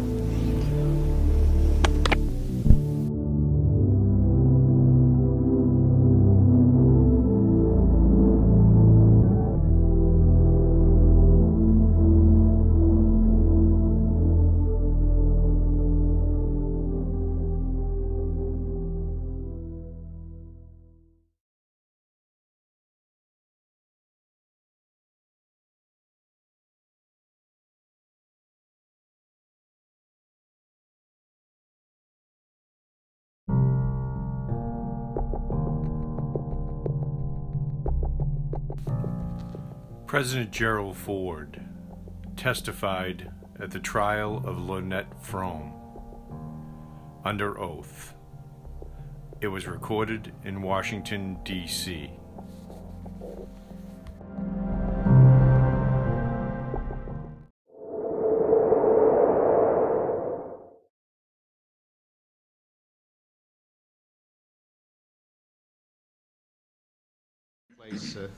Pursuant to a subpoena previously issued to the witness, President Ford, in the case of the United States of America versus Lynette Alice Fromme, criminal action S75-451 of the United States District Court for the Eastern District of California. Those who are present here at the hearing and officially here are, first of all, John Berga, who is the co-counsel for the defendant Lynette Alice Fromme, Dwayne Keys, the United States Attorney for the Eastern District of California, Richard Thornburg, who is the Assistant Attorney General of the United States Criminal Division, and Richard Fong, who is the official court reporter for my court in the Eastern District of California. Now, further, I want the record to reflect that I have been designated by the Inter-Circuit Committee of the United States Judicial Conference to sit in the United States District Court for the District of Columbia, and that the witness appears today pursuant to subpoena heretofore issued pursuant to a request of the defendant, Lynette Alice Fromme, and by order of this court previously issued, and by stipulation of co-counsel and his client, Ms. Fromme, and the United States Attorney, that this hearing may be conducted in this fashion in lieu of the witness appearing in person in Sacramento at the hearing of this case. Now, the court will rule today on all questions of relevancy of questions posed to the witness, as well as on all questions that may arise as a result of any answers that are offered or that might be given by the witness, to the same effect as if the witness were appearing in person at the trial of the matter. And further, it's I'm not sure whether we have a stipulation on this, but nevertheless it is understood that the witness is appearing at the present time as a witness for the defense, he having or they having requested the subpoena, and the subpoena being issued pursuant to their request. Further, I want the record to reflect that the testimony of the witness is being taken in Washington without objection from the defendant, and without objection that the defendant herself is not present at this hearing. It having been stated in open court in Sacramento that the witness would testify at this hearing in Washington and that she would not be present, and that statement was made without any resulting objection from her. Further, let the record reflect that the attorney for the defendant and co-counsel for the defendant has represented to the court that all of the questions that he presently knows of that he is going to pose to the witness have been reviewed with his client and co-counsel Lynette Alice Frome. Is that correct, Mr. Verga? That is correct, Your Honor. Very well. Well then, Mr. President, will you please stand? You promise that all of the testimony that you will give in this matter will be the truth, the whole truth, and nothing but the truth, so help you God. That's it. Thank you. All right, Mr. Verga, you may commence your question. Thank you, Your Honor. Mr. President, I would like to direct your attention to Friday, September the 5th, 1975, in Sacramento, California. Where were you just prior to the incident in Capitol Park? I had been in the Senator Hotel, which is on L Street, as I recollect, across from the state capitol. I was in the suite where I had stayed the previous night and had a conference with several of my staff before leaving the hotel for the state capitol. And what time did you leave the hotel At to go to the state capitol? approximately 10 a.m. that morning. As I understand, you crossed the street and you were proceeding along the walkway towards the state capitol. Is that correct? That is correct. I left the hotel, walked across L Street and up a walkway from L Street to the entrance to the state capitol on my way to meet the governor. And as you were walking, you were exchanging cordialities with the people and shaking their hands. Is that correct? That is correct. As I went along the walkway, the crowd had been assembled on my left as I walked toward the Capitol, and they were held back by a rope. And as I walked toward the Capitol, I was shaking hands and speaking to people in this group on the left-hand side.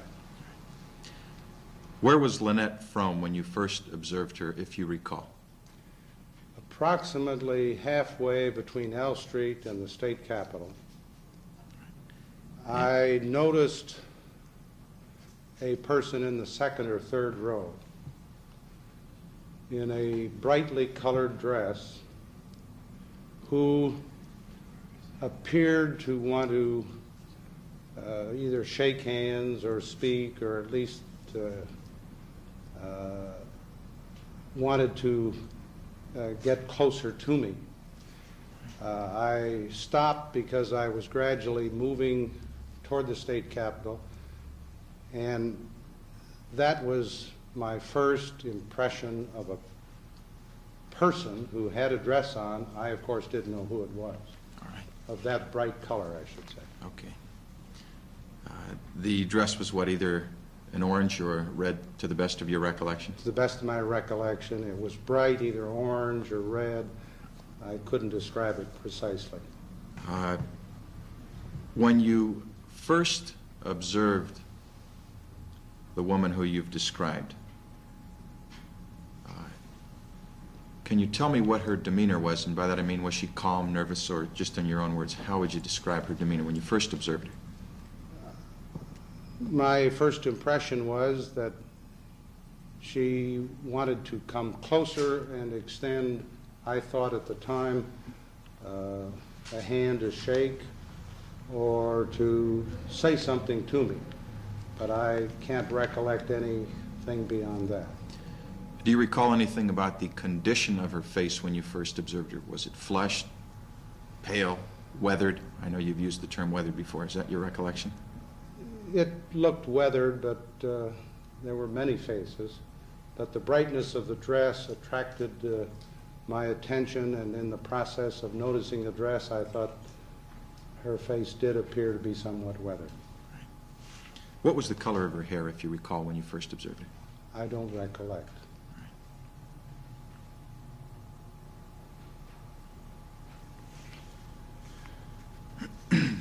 Did she at any time reach out with her hand? As I indicated a moment ago, I noticed this lady in a brightly colored dress who wanted to apparently move closer toward me, and I assumed to shake hands. And so I hesitated instead of keeping moving as I normally do. And as I stopped, I saw a hand come through the crowd in the first row, and that was the only active gesture that I saw, but in the hand was a weapon. Okay. Now, when the hand came in between the people, and it had the hand that had the weapon in it, did you notice the face of the person holding the weapon? I did not.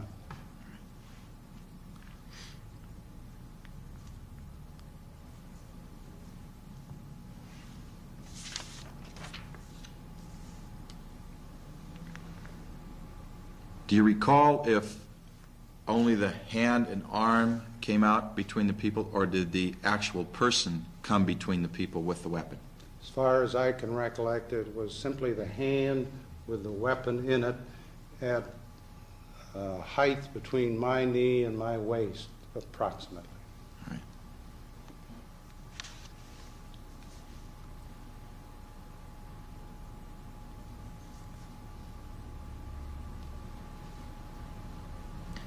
So as I understand your testimony, the weapon would have been at about her waist level, is that correct? I couldn't judge where it would be as far as she was concerned, but I can say that I looked down, and my best recollection is that it was somewhere, the hand with the weapon was somewhere between my knee and my waistline. Right. And was the barrel of the weapon pointed down or towards your feet or towards your waist, or where exactly, if you recall, was the barrel of the weapon pointed? I could not tell. The weapon was large. It covered all or most of her hand as far as I could see, and I only saw it instantaneously because almost automatically one of the Secret Service agents lunged, grabbed the hand and the weapon, and then I was pushed off by the other members of the Secret Service detail. How close did the weapon come to you, to your person? I would estimate 2 feet. Okay. You indicate that you could see her hand on the weapon. That is correct. Could you tell if her finger was on the trigger? I could not.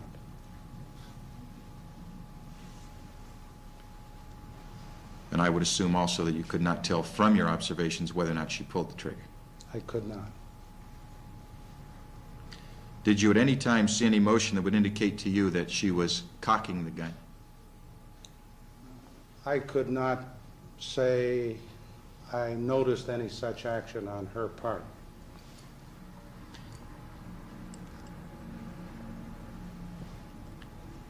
Did you ever see her hand on the slide or on the top of the gun? I did not, sir. Did you ever notice her thumb on the hammer of the gun? I did not. How long was the weapon directed at you that you personally observed? I simply saw the hand with a gun in it, and the gun covered most of the hand, as I indicated a few moments ago. Almost instantaneously, with my seeing the gun, the Secret Service agent grabbed her hand and the gun. I couldn't judge how long a time it might have been pointed at me. All right. Did you ever hear the gun click? I have no recollection of it clicking or not clicking. Did you hear any noise from the gun at any time that you can recall? Not that I can recall. Were you able to tell the caliber of the weapon? I could not, sir.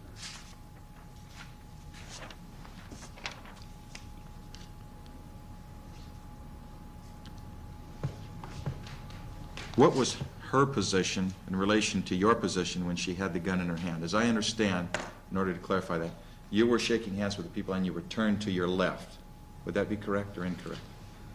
I was moving from my left to right from L Street to the Capitol. I was shaking hands and speaking to people as I was moving toward the Capitol. My best recollection is there was a series of rather prominent trees, and we were in the approximate area of one of those trees when I noticed this person in the second or third row of those individuals who were in the crowd. I would say that she was 3 to 4 feet from me when I first noticed her. She appeared to want to come forward. I had the impression she did come forward. I didn't see the precise movement. I stopped because I had the impression she wanted to speak to me or shake my hand. And as I moved to either shake hands or speak to her, I then noticed the gun. And as I indicated, it in her hand was approximately 2 feet from it. Okay. Would the weapon have been facing you directly or facing you from the side? It would be facing toward me from her right and my left. All right.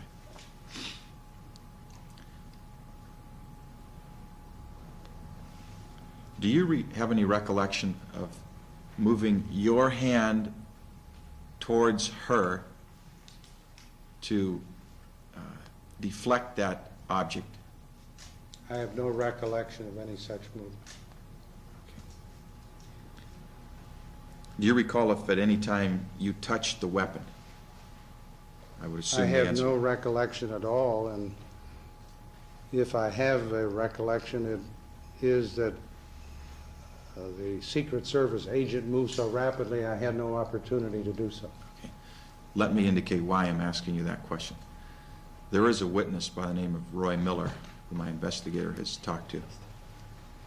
And I'm offering this to see if it refreshes your recollection. It might be incorrect, but in any event, his recollection is that you did move your hand towards Lynette Fromm and then duck down and then stand up and then the Secret Service pushed you back down. Do you have any such recollection of those events occurring when I mentioned that to you?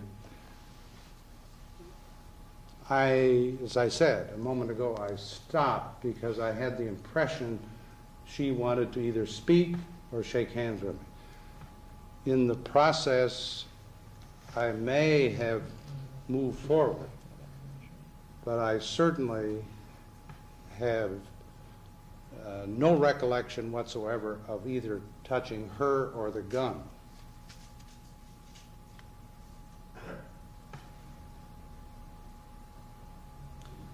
Did you at any time hear her say anything? I did not.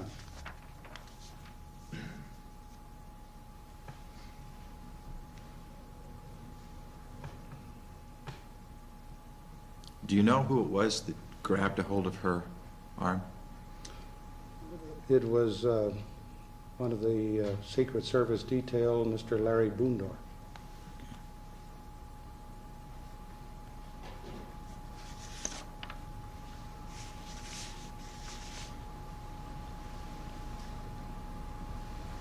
After you were pushed down and surrounded by the Secret Service men, then you were taken to another area towards the state capitol, is that correct? That is correct. What, if anything, did you observe as you looked back? I really don't think I looked back on it in any deliberate way. I was being pushed and moved very rapidly by the Secret Service detail. I have no personal recollection of looking back to see what took place or what was going on.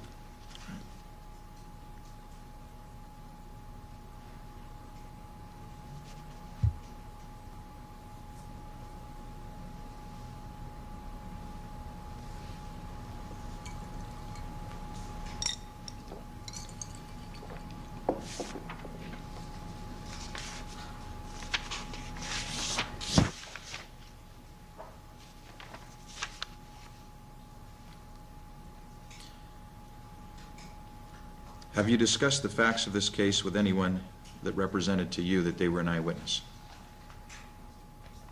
Or that he or she was an eyewitness? I have not discussed this with any person who alleges that he or she was an eyewitness. I have discussed it with Mr. Buchan and with Mr. Keyes and with Mr. Thornburg.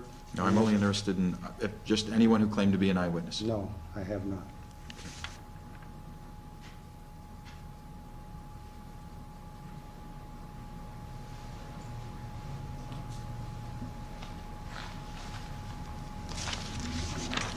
That's all the questions I have. Thank you. Is there any examination by the United States Attorney? No, Your Honor. Mr. Verga, have any questions been given to you by Lynette Fromm to be asked at this hearing which you have not posed to the President? No, Your Honor. I can represent to the court that I reviewed all of my questions with Lynette Fromm before coming to Washington, and she did not give me any questions, any additional questions other than the ones that have been asked. Very well, then that concludes the hearing. Thank you very much, Mr. President, and you're released from the subpoena. Thank you very much, Your Honor.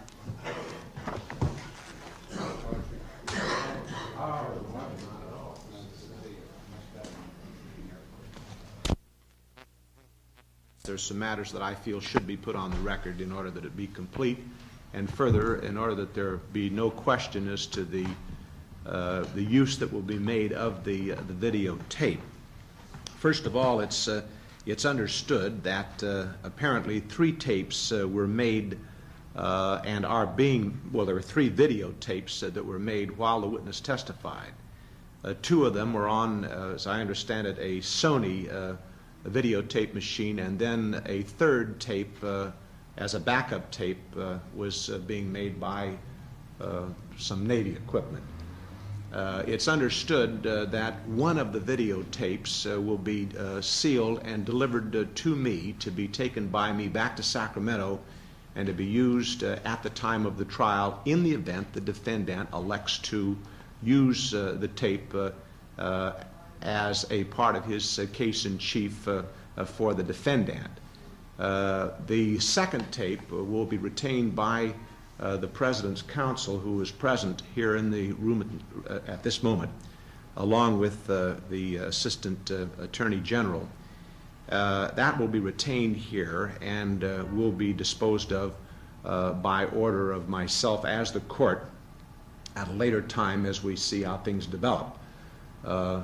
The hope being that we will get the number 1 tape safely back to Sacramento for use at the court in Sacramento, but at least we will have that as a tape to be retained here, and it can be disposed of later by direction of the court.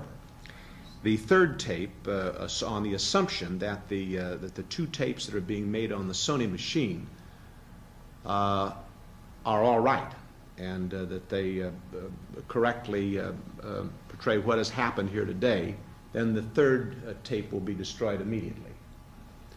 The further order is that the tape that will be used in Sacramento, or at least that will be brought to the court in Sacramento, will be retained in the safe of the clerk of the court for the Eastern District of California, and will not be released to anyone except on order of the court. It is, of course, expected that the tape itself would not, in the event there is a conviction, and in the event the defendant takes an appeal, that the tape would not go up on appeal any more than would a picture of any witness who might testify in court, for the reason that we do not permit the taking of pictures of witnesses in the courtroom.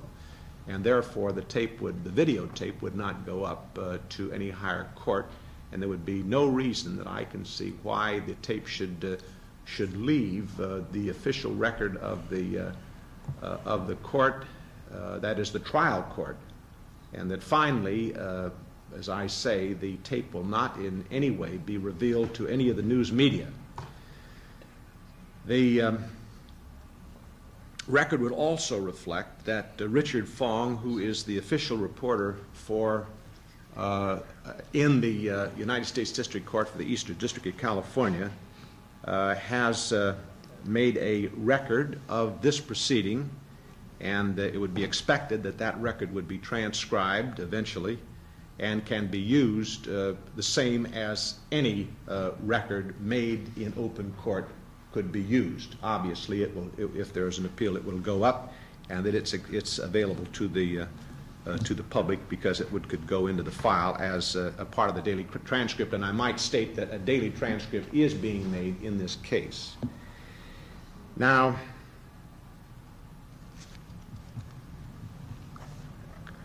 I don't think that there's anything else.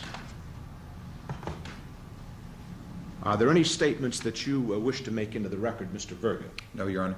Mr. Keyes, are there any statements that you want to put into the record at this time? No, Your Honor.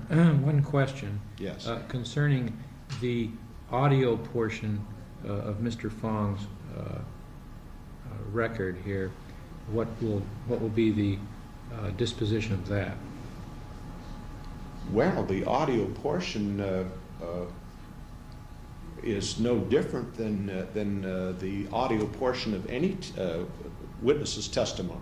It's he's putting it on his dictaphone. A transcript can be made of that. Oh, your question is well taken. I understand. Okay. I don't believe, and I'll hear you out on this, Mr. Verga, if you have any objection, but I don't believe that the audio portion of this testimony should be revealed to anybody until you decide to call the president as your witness in your case in chief. I don't think that what the president has said here today as a witness in your case would be usable for any purpose until you reach that point during the trial when you decide that you want to use this testimony, and at that time it would be revealed. Now, in the meantime, I would think that a copy of it could be given to you and to the Attorney General, if that's your desire, and also a copy could be given to Mr. Verga. But I would then make the order at this time, and I do so order, that the content of the videotape, a copy of the transcript, will not be made public to anyone unless the defendant shall call the president as a witness in the trial, and in calling the witness president as a witness, he will then use the audio and the transcript too, I suppose, at that time in the trial. Now, so do you have any objection to that, Mr. Verga? No, Your Honor. As I understand, what will occur is that the videotape, as well as the president's verbal testimony, will be shown to the jury. That's correct. And that depends on whether you call him as a witness. That's you true. may not want to use this. You may not want to use any portion of this. That's correct. If I decide not to use it, no one will have access to it. That's my understanding. And that's my order too, because I do not want any portion of this tape to be revealed to the public unless it is actually used in open court. I would think one other order might be appropriate in lieu of the orders that you've made, and that would be that at the conclusion of the trial, that you order the tapes that I have and that Mr. Keyes has turned back to you, so that those can also be sealed. Any objection? No objection, Your Honor. That is a good order. I was also, though, inquiring about the aid that Mr. Fong has. He has a tape of the president's voice. The same order that I have made in connection with the transcript applies to the tape that you are making. Let the record reflect that Mr. Fong normally uses a tape as a backup for him on his dictaphone. And as far as my order is concerned, this will apply to any tape that you make, Mr. Fong. This is to be kept in absolute security and is not to be revealed to anyone. So that will be my order, that the transcript, all of the transcripts shall be returned to the court.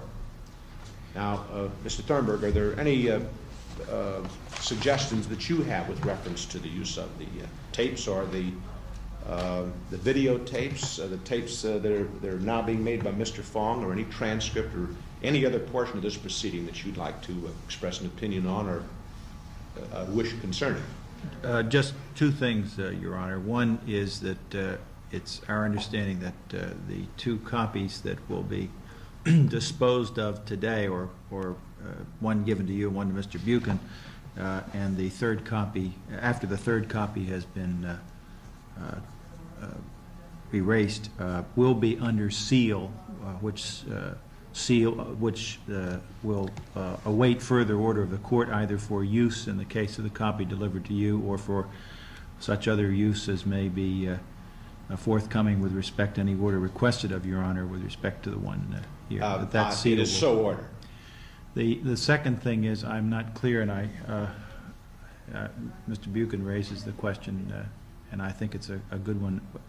We didn't understand that you were going to make available to counsel, either for the government or for the defendant, anything but the written transcript of the proceedings here today, that they would not receive any audio tape of any of the transcripts for their... I thought I made that clear, but if I haven't made it clear, then that is my intention. There is no need for Mr. Verga to see the audio between now and the time of trial. You'll have a copy of the transcript. You've observed the president testify. I agree with that. I'm a little confused now, so Your Honor. As I understand it, there's the videotape, and then Mr. Fong has a tape recording that's playing in court at the present time. And I understood that we were talking about that tape. In other words, he's going to prepare a transcript, and I will have a copy of the transcript. That's correct. But I also thought that Mr. Keyes directed a question to the tape that is immediately in front of Mr. Fong that he uses to supplement his transcript. What is going to happen to that? I understood you to say that I would have a copy of that. That's why I said that I would suggest you... No, I didn't. If I said that, I didn't mean that. If I said that, I didn't mean it. I don't recall that I said it. My point is this. Let's get this straightened away.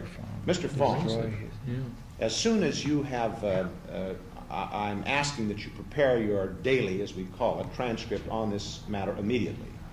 As soon as you have completed that, then would it not be appropriate that you just simply destroy this tape? And I would assume that you as officers of the court would trust me that when I tell you that that tape has been destroyed, that it has in fact been destroyed. And therefore, the only record of these proceedings that will be made available to counsel will be a written transcript of what has occurred here today. Okay. May I comment upon that, Your Honor? Yes. I'm not asking for a copy of Mr. Fong's tape. What I would like, and what I would move the court to do with it, is to seal it, not give a copy to me, and keep it in the court record. I'm not asking for a copy of it. I appreciate the fact that I am entitled to a copy of the transcript, and I'm not asking for a copy of the tape. But as long as that tape is here and available, I would ask, and being made, I would ask that you seal it and not destroy it until after the trial is over. At that time, I would. We have the video. You've got the video here. You have the video here. Everything that's on this tape is on the video. And I think the sooner that tape is disposed of, the better. So, I would assume that everything that is on that tape is on the video. And I'm certain that is correct. I'm just trying to act out of an abundance of caution. Let me ask you this, Mr. Fong. What do you normally do with these tapes? After you have transcribed, what do you normally do with the tape? You destroy them. I see no reason why the court reporter in this case should act any differently than he does in any other trial that we have. And so I'm going to deny your request, and I think you have ample insurance with the videotape as soon as and furthermore, when we view and hear the videotape, I think that you will be then assured and that you'll have no problems. But at the moment, your request is denied. One further question. Yes. With regard to the transcript, the actual transcript of the President's testimony, do I understand your order to be that at the conclusion of the trial, that transcript will have to be turned back in, the written transcript? Oh, no. Well, the written, if the President does not testify in the trial, in other words, if you do not call the President as a witness in the trial, then I want your copy and Mr. Key's copy of the transcript returned to me. If he does, in fact, testify in the trial, well, there's no problem. You're entitled to it, by all means. That's okay? All. Yes, thank you. All right. Any other questions? Thank you, Your Honor. All right, then that concludes the hearing. Thank you, Your Honor.